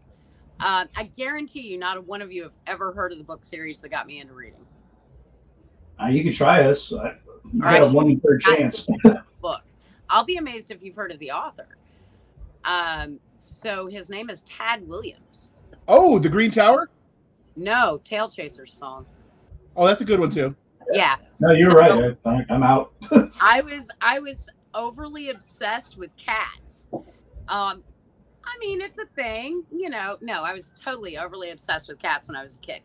And so my mom was like, we need to get her out of just hanging out with the neighborhood cats and being the local crazy cat lady at 7 years old. And so here's a book with a big orange tabby on the front of it. She'll read this. Oh my God, it's epic. And then from there, I jumped into Other Worlds, which is an amazing series. And then my mom realized, because in Roanoke, there used to be this little store called the Paperback Exchange. Oh, I've been there. Yes, you take your books and trade them in, and they would give you credit based on the cover price of the book. So if the book was $2, they'd give you 25 cents. And so I would take in all the books that I had read and get up all my credit. And if I didn't have enough to get a book, I'd go into their little comic book corner and I would buy up all the comic books, because their used comic books were 5 cents a piece. Oh, yeah, it's a deal. Yeah, so that's how I got into X-Men and She-Hulk and Hulk and Doctor Strange. That's how I got into Doctor Strange, was the penny bin. Yep, exactly. Okay, I got his first issue. It wasn't his first appearance, but I got his first issue in the 70s in the penny bin. Yeah. Nick. And so Mara. Oh, yeah. Are you old enough to remember when Pizza Hut did the Readers Challenge where they'd give you a free personal pan pizza? Yes. You got the book. I remember dining in Pizza Hut. Yes, with the salad bar? I read so many books one summer. I won a summer reading challenge with Roanoke City Public Schools, and they gave me 25 pizza coupons. My family is vegetarian. I was raised vegetarian. I got to use one of those coupons. I still have the other 24. I still have them in this book. It's hysterical. But I got a free pan pizza for being it was called Book It. Reader. It was the Book It program. And so, but yeah, so trading in all of my paperbacks and stuff, and then taking comics back, because you could trade comics back, but you could trade them back for a penny. And so I walked into Paperback Exchange one day and traded in 200 comics that I wish to God I'd kept, because if I'd known what they were going to be worth. But I traded in 200 comics and got $2. And that was the first Star Wars book that I ever bought. And that was, I'm going to forget the name of it, but it was the one where Han and Leia ends up on Dathomir, and you meet all of the witches of Dathomir, and you find out about the origin of the Rancors and everything else. And I was like, that's it, I'm sold. And all right, That was all I Nick, read. what was Yeah. the first Star Wars book you read? For me, it was Rogue Squadron, 96, Michael Stackpool. Splinter of the Mind's Eye. Ooh, that's It a was good one, the too. first novelization after the original Star Wars movie. It takes place in between A New Hope and Empire. Which one was it? Splinter of the Mind's Eye. I Or have not Splinter read. in the Mind's Eye. There's another one that they had that came out between those two. That's the one that I'm talking about, where she ends up on Dathomir, and I cannot remember the name of it for love nor money nor God. But the next, It's not Shadow. Shadow of the Empire. Shadows of the Empire came much later. But Yeah. no, That came out was in the like, 90s. yeah. And then, of course, I after that, I got into the Han Solo trilogy, the Corellia trilogy. Yeah. And I loved that. Then I got introduced to Timothy Zahn through, of course, the Grand Admiral Thrawn. Thrawn. And then, of course, I kept bouncing back and forth. And then they introduced Mara Jade. And everybody's like, oh, you chose Mara because you like Aquaman. You chose Mara because you like Mara Jade. No, I chose Mara because I got tired of people mispronouncing my first name. That happened long before. But man, I'm sorry, is it she's awesome. Mara Jade Skywalker. She always will be. Right. Is it not amazing to have a character whose name you share that you love? It's like, oh, yeah, mine. I mean, it's one letter off, but so what? I'll claim it anyway. Why That's you're just always like- evil? Because What? evil is good.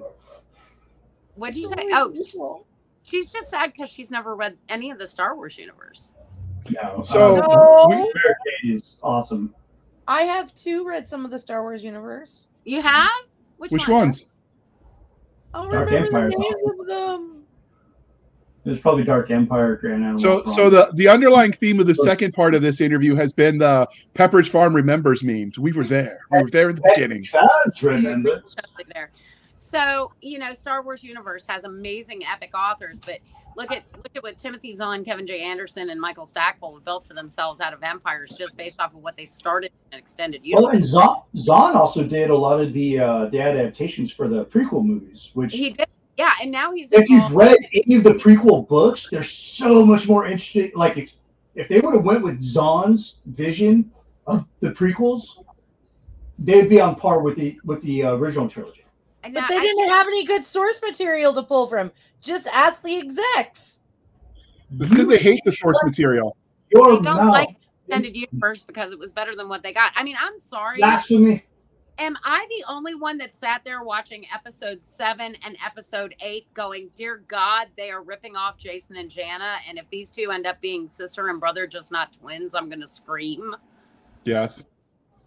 Like, I just wanted to strangle somebody, and then they reveal her as what she is. And I'm not going to give spoilers or anything because, some people It's haven't been watched years. it. You can spoil those movies. I hope you do.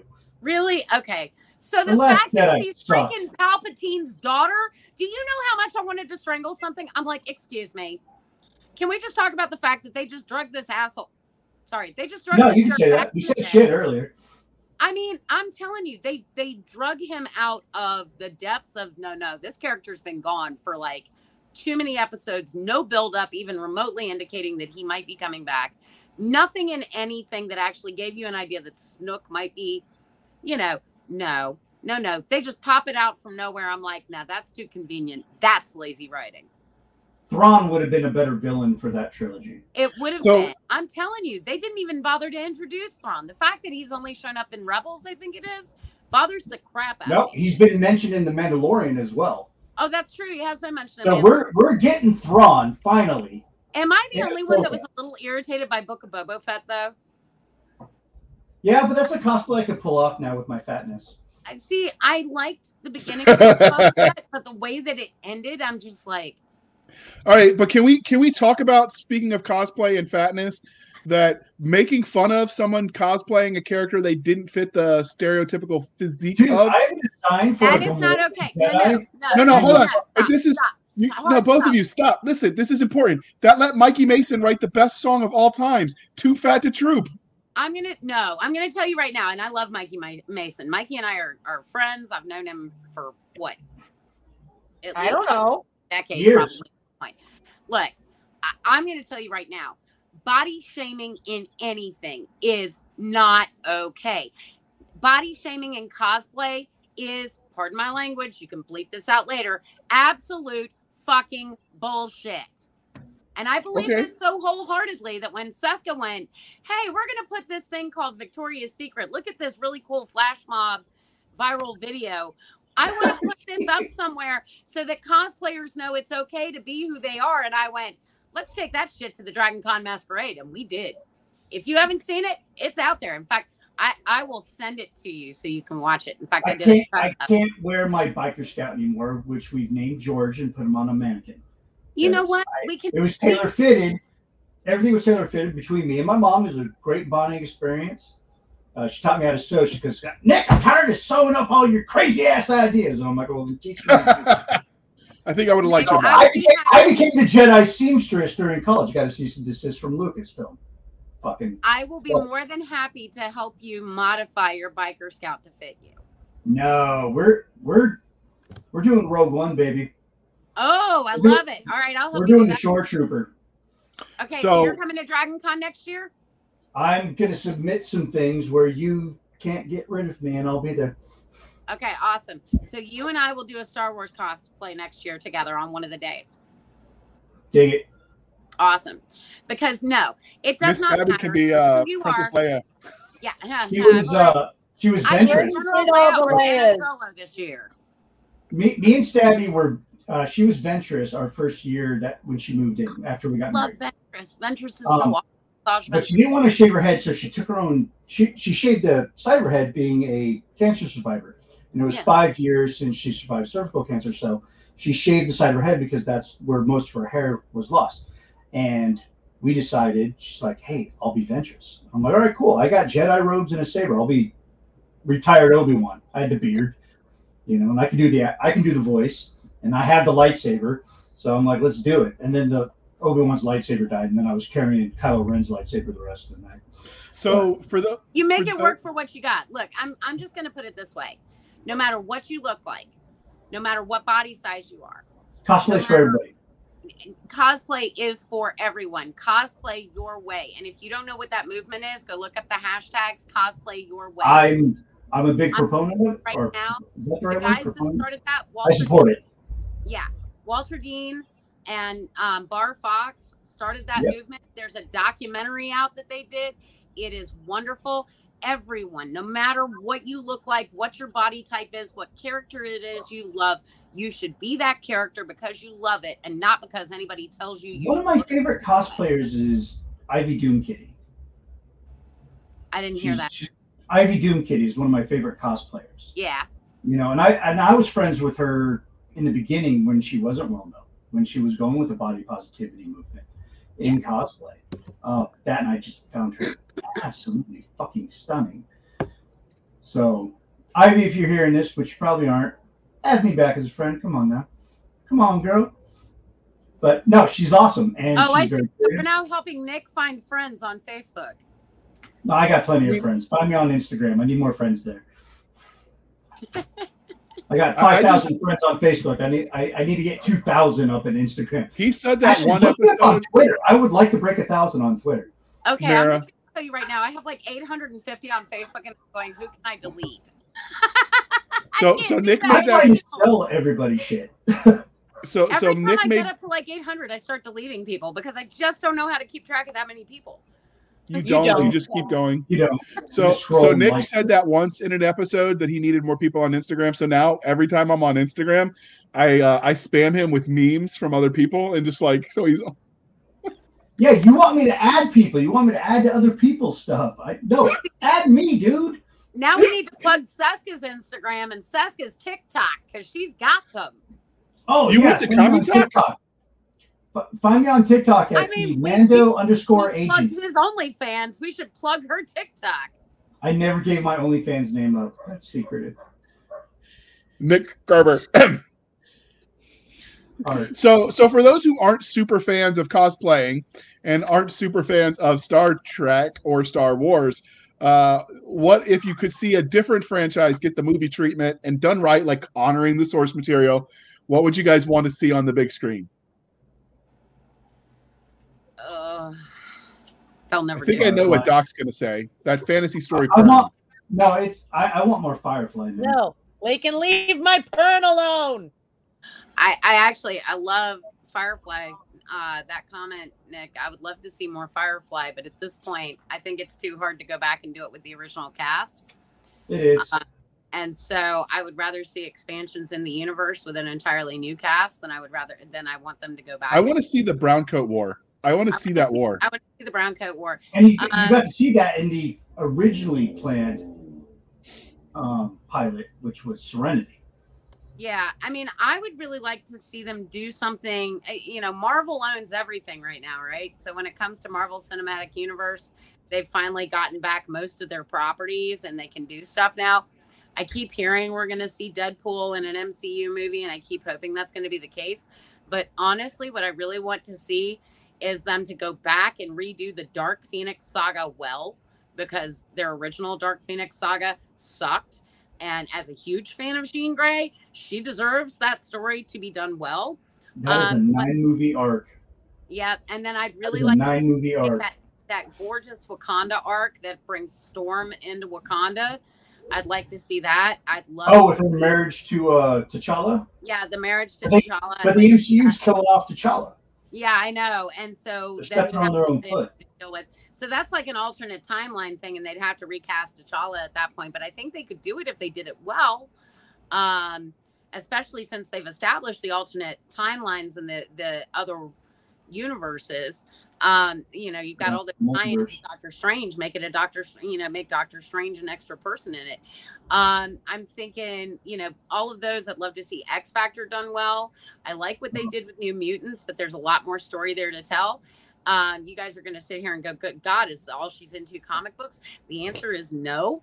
Say the same shit about me. You're good. You know, it's a thing, but I won't kink shame. You know, there's never kink shame here. I'm still trying to edit Boinking Beasties. It's up here on the screen right now. I got to cut all of the PowerPoint presentation in that Tamsin did. So I got panelists down here in this bottom third, and then I got this big top section where they got a PowerPoint presentation over their heads. Makes it look like they all got ideas. It's hysterical. But no, I like Dragon Wars.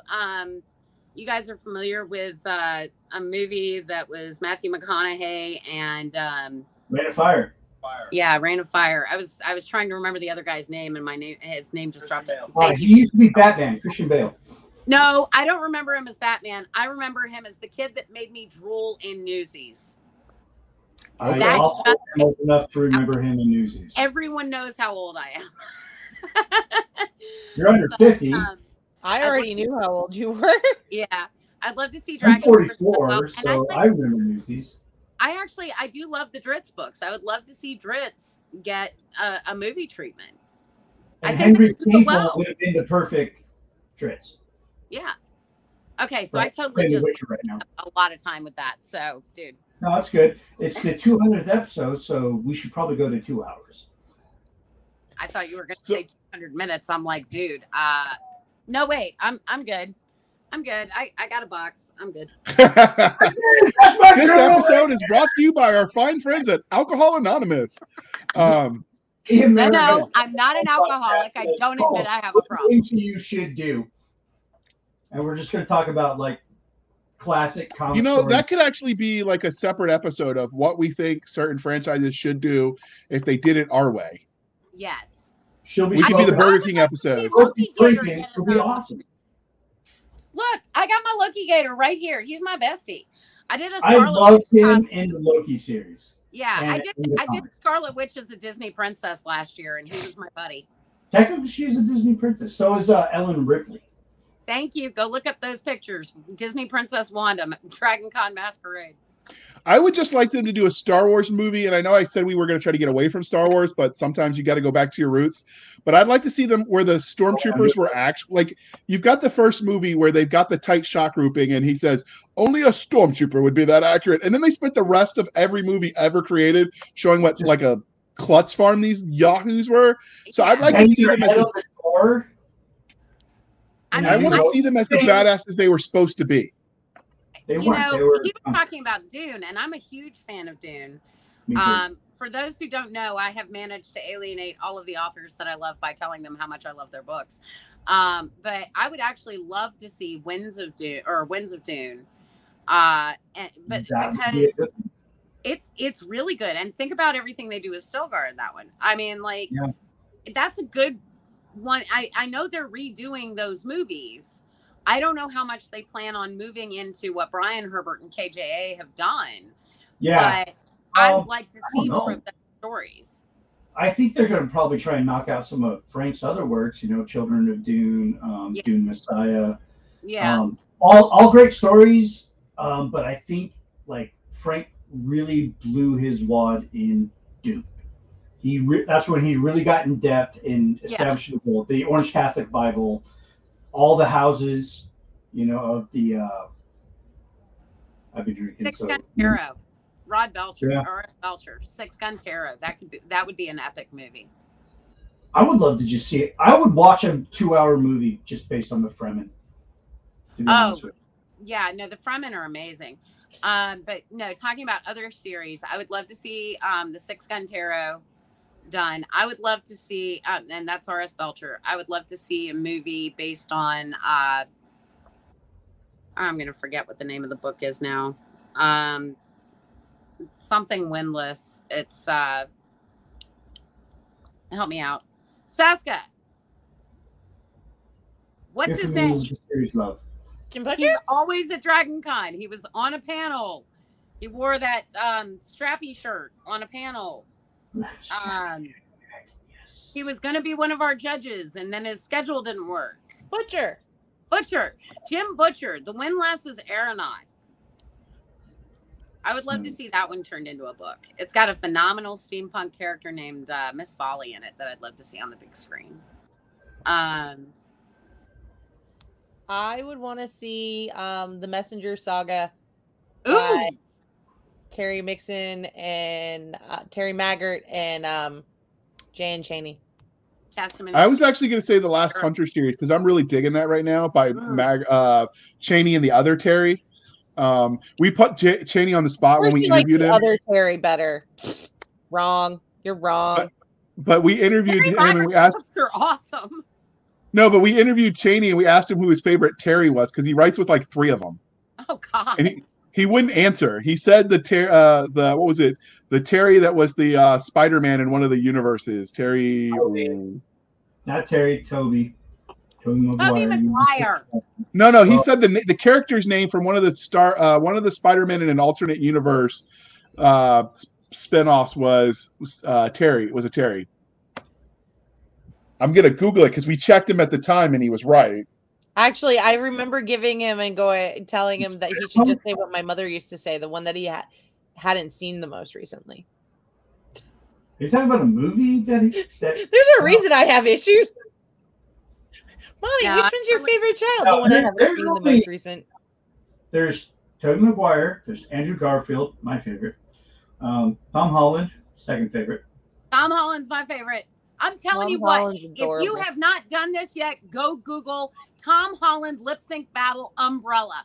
Oh my God, you will I never did, have another favorite. And it's Spider-Man. awesome, and the costuming is brilliant. Life It's will never be the gorgeous. same. Is that the one where he's in like the female tux bodysuit thing? Yes. One of my favorite. Man, he nailed Well, if that. you want to know what Cheney said, because I can't remember and Google is failing me, just go listen to the episode, people. Go back and listen to all the episodes. So Peter, and Miles. Those are your on. No, he film- said- It's Miles it was- Morales, Peter Parker, and Peter Parker. There's only 2 Peter Parkers. no, I thought he said it was a different. Yeah, It was a Spider-Man from one of the Peter Parker, alternate yeah. universes, No, I thought and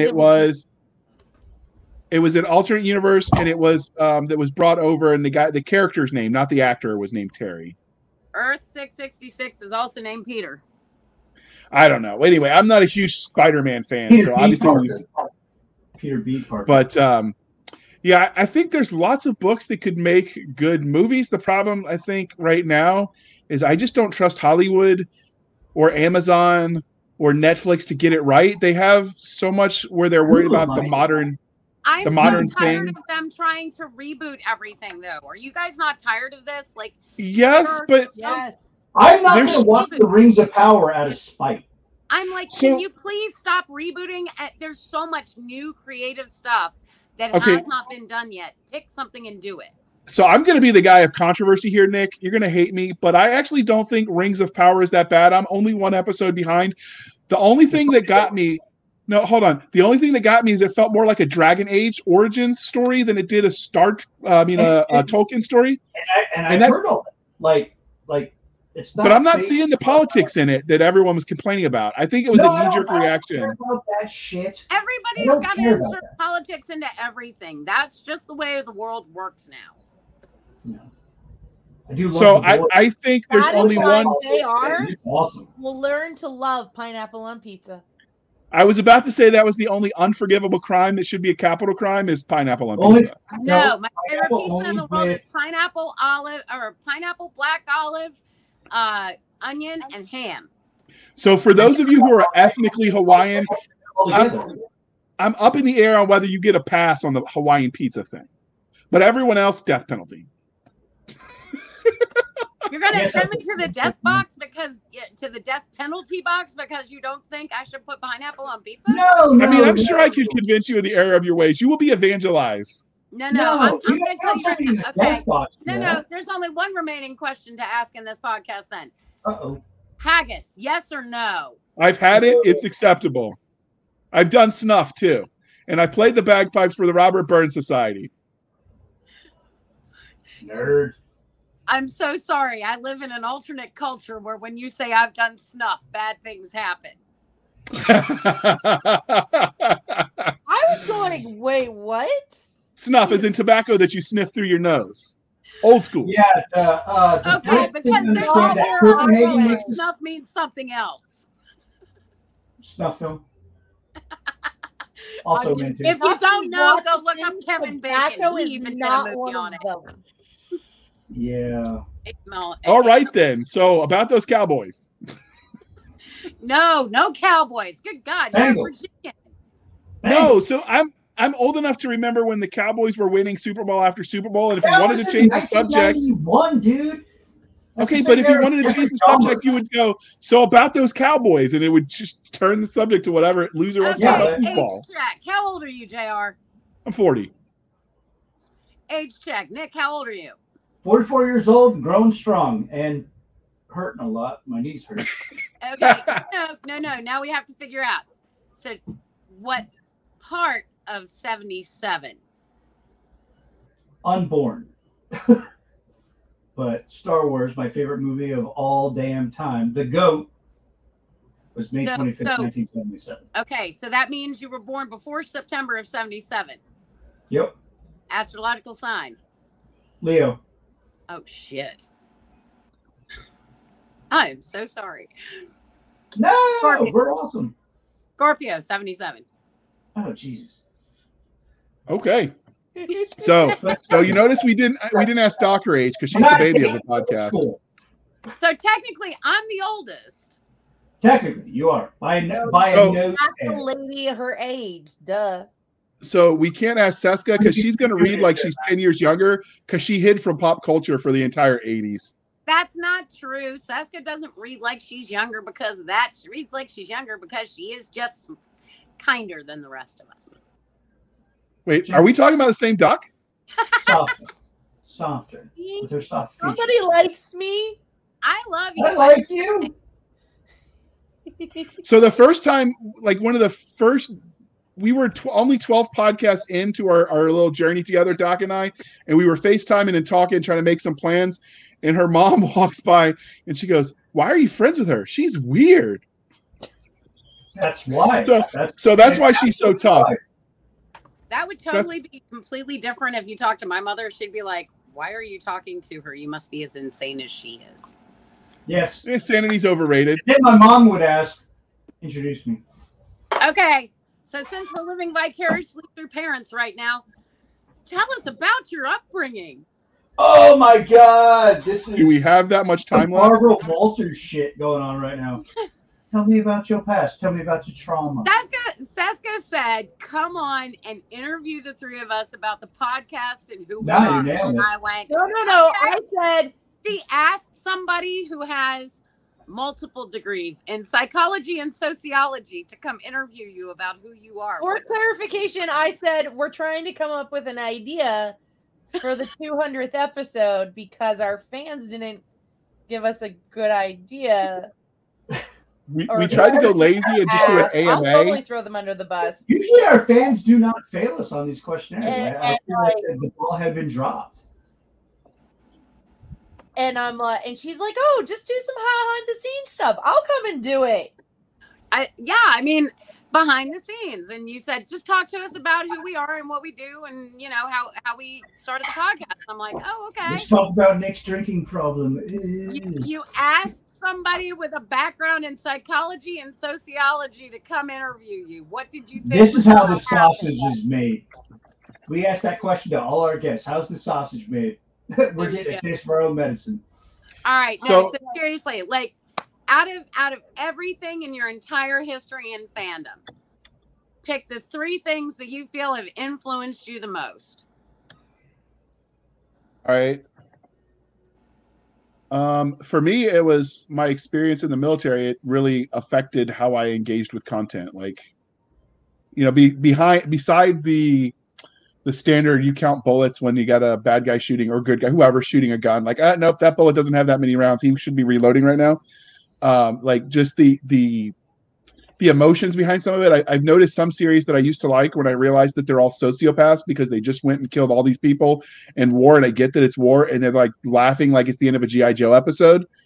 Yeah. But there's more to it than that, Nick. You know that. Even you crazy Rangers don't just go like full murder hobo without drinking it away later. There's fallout. And so that's one of the things I noticed, and it changed how, like, what series I was drawn to, what authors I read. Yes. Well, I did take sociology in high school and psychology. So wait. Which school district were you in? It was an AP class. So I took it at Tidewater Community. Oh, I was going to say, it would have to be one of the community college classes because I guarantee you there is no high school in Virginia that teaches those. The Virginia Beach School District had it as an AP class. You could have taken it at the community college or you could have taken it with class. But the year I was in, my psych teacher actually had an emotional breakdown and had to be institutionalized. So they sent us to community college.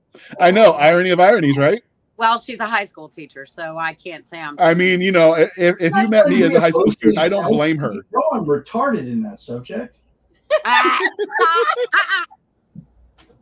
Like, that is I the word don't that have. does not get used. All right, I. No R word. No. R Okay, word not so okay. Anyway. give me another word. Give me another word that's close to what I'm meaning. You know, I don't mean it like that. What? Dumb? Defective? No, Stunted? We just call it Navy in my family. Stunted. Oh! Bada boom! Oh, damn. And this is how I get kicked off my own podcast. And I yet, gotta in give my him credit. He call it found Army. the opportunity. He took it. It was the low-hanging fruit. I couldn't help myself. Emotionally intelligent. And Nick, now you can understand why I was a corporal 3 times. Banana. Anyway. Banana. So I wish I still had those Minions? goggles still. Huh? Who else loves Minions? That shit's cool. Yeah, I used to have goggles, the Minion goggles that like banana. My daughter actually thought that Bob was her boyfriend until she was 4 years old. No, Nice. Bob is my boy. It's bizarre. Like, she would carry him around and go, Bob's friend. And I'd say, Bob's No, friend. She'd go, Penguins of boyfriend. Madagascar was good too. Oh, I love the penguins. They were awesome. Smile and wave, boys. Smile and wave. They were totally Air Oh, Force. the Spec Ops penguins, they were awesome. Yeah. Yes, but they were totally Air Force. They I weren't mean- peas. Maybe tack peas. Maybe. They were Well, definitely not Skittles. No, they weren't Do you know what a Skittles. Skittle is? No. Oh, okay. So, you know when you look at an aircraft carrier and you see all the people in different jumpsuits that are helping the planes go on and off the ship? Yeah, Those are Skittles. I saw that on Top Gun once. That counts. that's true. That bar from the first one is like right down the street from my house. So do you go there and sing the iconic being on song? an aircraft carrier and Yes. being on an air base or on a land base? Do you've got that love and feeling, Nick? Always. Are you sure that wasn't just And a now rat? it's gone. Gone. You know, get a cream. gone. Whoa, So I used to pick up chicks at the G bar back on base in Fort Lewis. Oh, Doc is rolling her eyes at us. I can see her head rolling around at this point. Doc is desperate to go eat her food. I love food. Well, we got All 6 right, minutes, so 2 hour 2 mark. hours for 200th episode. I feel like they've got their money's worth. And if you've got more questions you want to know, like there's always episode 300, people. We could do this again. Next time I'll That'll be 3 come hours. 5 and totally psychoanalyze them for you. Oh, good Oh, God. sure. We actually had a guest You joke don't that want they to could get my do that. brain. No. Mostly She Daredevil knows and the Logan. guest. She knows that guest. Wait, That which guest guest? did not like me. Which I don't guest? think. What? Which guest? Jennifer Blackstream. It was Oh. the Badass Women in Fantasy podcast, and she just basically was like, no, everything you know is wrong, JR. I mean, she had I a will point. Tell But you you're wrong unless you're using the R word, and then I will tell you you're absolutely wrong because you know what my I name. apologize for that. I didn't mean no disrespect. I know. I'm I know. a dumb knuckle dragging cranium slope You're fine. knuckle dragger. As long as you never say it around me again, we're all good. You know why? I believe Okay. everybody's allowed to make a mistake, be corrected once. If they make it again, it means they forgot. If they make it a third time, it means they don't care. So, gotta give me the Mary, you better missed word. the perfect opportunity to say, I have a you missed a perfect opportunity to say, I have a very specific set of skills, and I will find you. Well, I no. do have a 'cause very specific set of skills. You know what they are? Languages? Well, You that's can't it. tell us because it's classified. We know this. We've The interviewed you. Class. I can't tell you about my time in the Navy because it's classified. Damn crypto technicians. Jesus. I was in prior to 9/11, and I was discharged because of an anxiety disorder. All right. That came just before 9/11. So that's as much as I can talk about with my Navy experience. That said, I have a very specific set of skills that I have fostered since getting away from languages and the Navy. Is it? I'm actually an educational and disabilities advocate. I have multiple degrees in education, psychology, sociology, and all the things that help me figure out how to help people be better people. She I likes love biology. sociology. Yeah. So in the sociology. infantry, we learned that No, beer I helps us be like better it. people. Science, she likes it. That's why I she doesn't like chemistry. I don't love always. chemistry. I love the chemistry that makes this. But in addition to that, I'm also a farmer. So for You're our like 3 days away from becoming the Joker. so you'll appreciate this, Mira. For our 100th episode, the J.R. Hanley Incorporated sent Seska, because it was a tax write-off, a chemistry cup. It's a booze cup that has the chemical formula for the alcohol that she likes, the wine. It was like the chemical symbol. What's Oh, that that's stuff called? The drawing with the squares and the Etching. lines. There's Chemical squares and correction. lines. Are there squigglies too? There are. It was- things. Yeah, there you go. See, you're asking, like, I barely made it through Betty Crocker does it calculus. have sine, cosine, or tangent involved? I don't think so. It's science. I just smile and nod. Again, Yes, public but school that's math. associated with science. That's why I was making the joke, because she said you don't do math. The science of whiskey. Yes, Very that cool. was. I actually have a necklace that I wore around her at Dragon Con, hoping she would pick up on it, and she never did. The other option was the science It of was serotonin. chocolate. By everything else you were doing. It was a serotonin molecule. Okay. I was All right, distracted so- by everything else you were wearing. Or Aw, not does wearing. that I've mean heard like about what you, I was Dragon wearing? Con ladies. No. Saska got on stage as a Viking and danced with me, and then she got on stage, she got on stage with me as a pirate and danced with me, and then I got her on stage as a Viking and got her to dance with me. Can we see this? Yes, Were you wearing I a have corset? both. Okay. I Even tell if you it what, can't go JR, out, like just JR, you know, are you on Facebook? I am. I'm We are going to friends send on you a- Facebook. Oh, we are? Yes. Unless you purged me. Jeez. I don't think I purged you. Did you I survive the purge? All How right. do you feel about the For word those of you who emotionally friend me stupid? on Facebook, if the algorithm does not show you to me, I will forget that we're friends Fair. on Fair. Facebook. Not that I know So- you in real life. I see his That posts all the said, time. I still yes, forget we're friends. Oh my God. I will send you the videos. I will send you the video links for the pirates and for the masquerade so that you can not only see Miss Seska dancing her wonderful dancingness on stage. And she is really good. It's so awesome. I want you to put it at the back. Oh, good. You messaged me. Yay, I can find you. I want you to put them on the back of this video so that your whole audience can see how amazing she is. Outstanding. All right, so before we wrap this up, we're gonna do that, people. If we can get this in time, we're pre-recording this because we just released episode 185 because we're gonna do a string of anthologies because boys and girls, that I love me some short content. So I knew we would hit it soon. So we're pre-recording this. If we can get it in time, we'll do it. Otherwise, we promise you will see it as soon as we see it. But as we wrap this puppy up, Mira, what are you working on for costuming? Like, what's your current project? I actually have your voters can vote on it in the comments. I have 2 weeks coming up where I will have nothing that I'm working on. So for those of you who don't know, I run a company called Prop House 42. Size does what? Size does matter in stories, she said. Okay, that's fine. Jeez, Seska, you're killing me. Anyway, the hell is she type? What did she type? It was your contact information scrolled across the bottom. No, it wasn't. It was DC Page to Stage. Okay, so I am actually Prop House 42 Productions. So we do costume sets and props for the entertainment industry. And as you know, right now, depending on when you're watching it, this is fall season, even though I'm wearing my Christmas sweater. We are barely towards the end of September. And so right now we're working on haunts. And so we've got some stuff at a couple of theme parks. We've got 7 different haunt contracts, including a haunted railroad.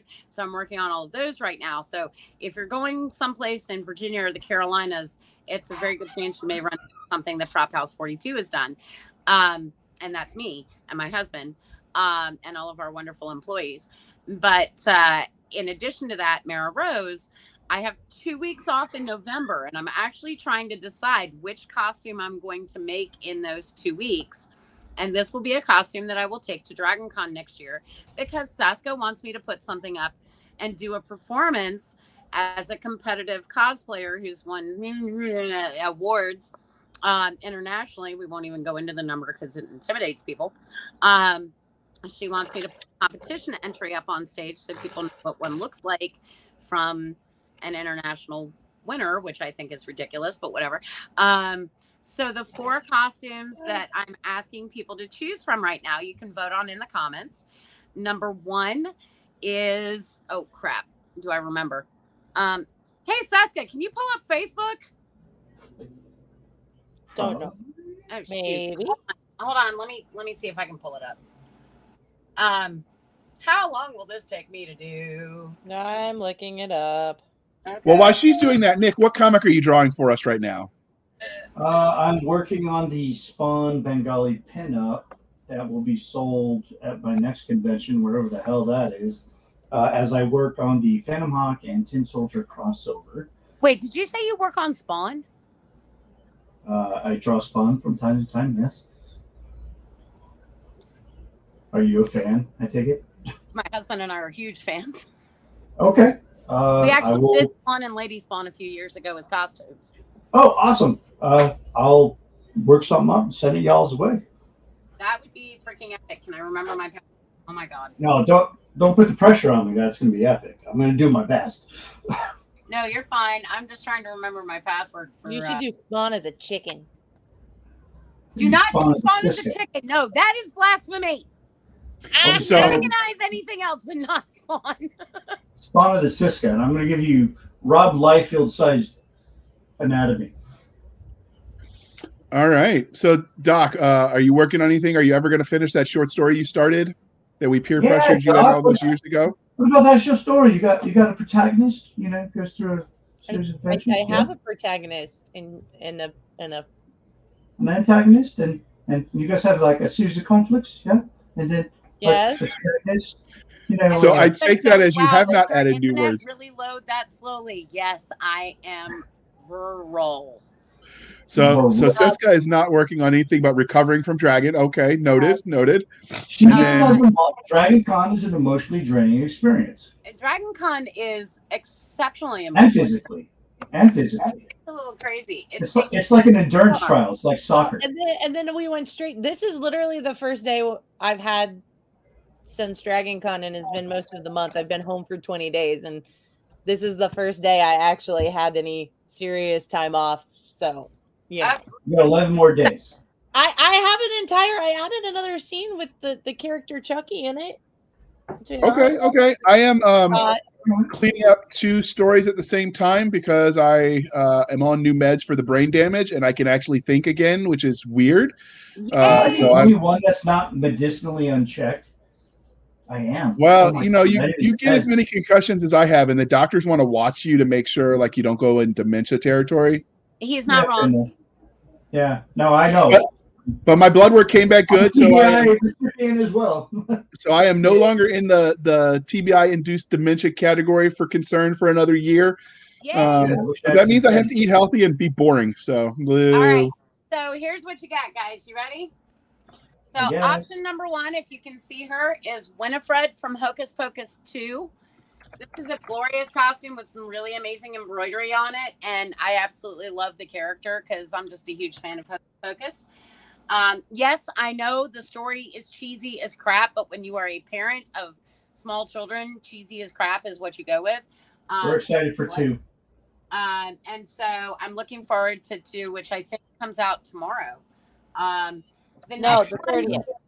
Yeah, so the next one is actually a passion project, and you're not going to be able to see this itty bitty tiny graphic.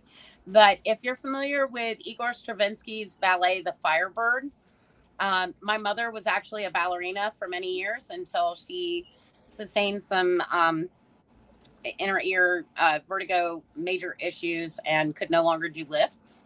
And so I actually designed the Firebird as kind of a tribute to her and to what she did as a dancer. And I have actually made and scrapped this costume to 90% 3 times because I cannot get it to where I want it to be. So this is a multimedia build. So it would be thermoplastics, EVA foam. It's got an Arduino controller for mechanical wings that stretch up and turn into a pirouette silhouette for like a ballerina's silhouette. Embroidery out the yin yang. So what do you hold on? If it's that personal to you, why are you even voting on it? You've just described the one you should be doing. Well, I'm voting on it because of the fact that I very rarely ever get 2 solid weeks to work on something. And I know there are other costumes that people would like me to do. And so, I want that one to be done, but I'm still not entirely certain I can get it done in 2 weeks' time. So there's that one. Then there's this. This is Brea. Brea is actually a character from the Kellinor Chronicles, which is a series that my husband and I wrote together, which is a fantasy, mythic fantasy a la D&D, but not using D&D worlds because obviously there's trademark issues there. 8 characters, each with their own 3-book trilogy, hasn't been sold. If you're a publisher and you're looking for somebody that's already written 24 books, we've got them. But this is one of my favorite characters out of it. She's a dragonborn elf, sorceress / ranger, and ranger. Also a daughter of a very elder dragon deity who's exceptionally evil. But she's really cool, and I like her a lot.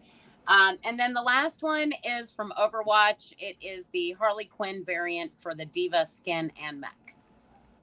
All right, so you guys can vote in the comment section, but as far as how to reach everybody, so Mir has been on the episodes before, so you can track her contacts down. We'll link the Page to Stage costuming link for the sponsorship. We will link the application for authors that want to get involved. You can find us, dear listener, on Twitter at twitter.com/SF_fantasy_show, Sierra Foxtrot _fantasy_show. You can email us at blastersandbladespodcast@gmail.com, blastersandbladespodcast@gmail.com. You can find us on Facebook, where all the shenanigans happen, where we expect you to participate in the discussion, people. At facebook.com/groups/Blasters and Blades Podcast. Again, /groups/Blasters and Blades Podcast. You can follow us on our website, which is still anchor.fm/Blasters Tack and Tack Blades. I promise we are working on the new one. Again, anchor.fm/Blasters Tack and Tack Blades, where you can support the show for as little as 99 cents a month Or you can support the show more directly at buymeacoffee.com/author J.R. Handley. Again, buymeacoffee.com/author J.R. Handley, where be sure to put in the comment section that it's for the podcast. I promise I will keep my co-hosts, Doc Seska and Nick Garber, duly intoxicated. They will drink until their liver surrenders. So, thank you for spending some of your precious time with us. Thank you for keeping up with us for 2 years. If you're new, please go check out the other ones because trust me, this is just the tip of the iceberg. It's a rather big tip, but still just the tip. Ooh, that's what she said. Just that tip.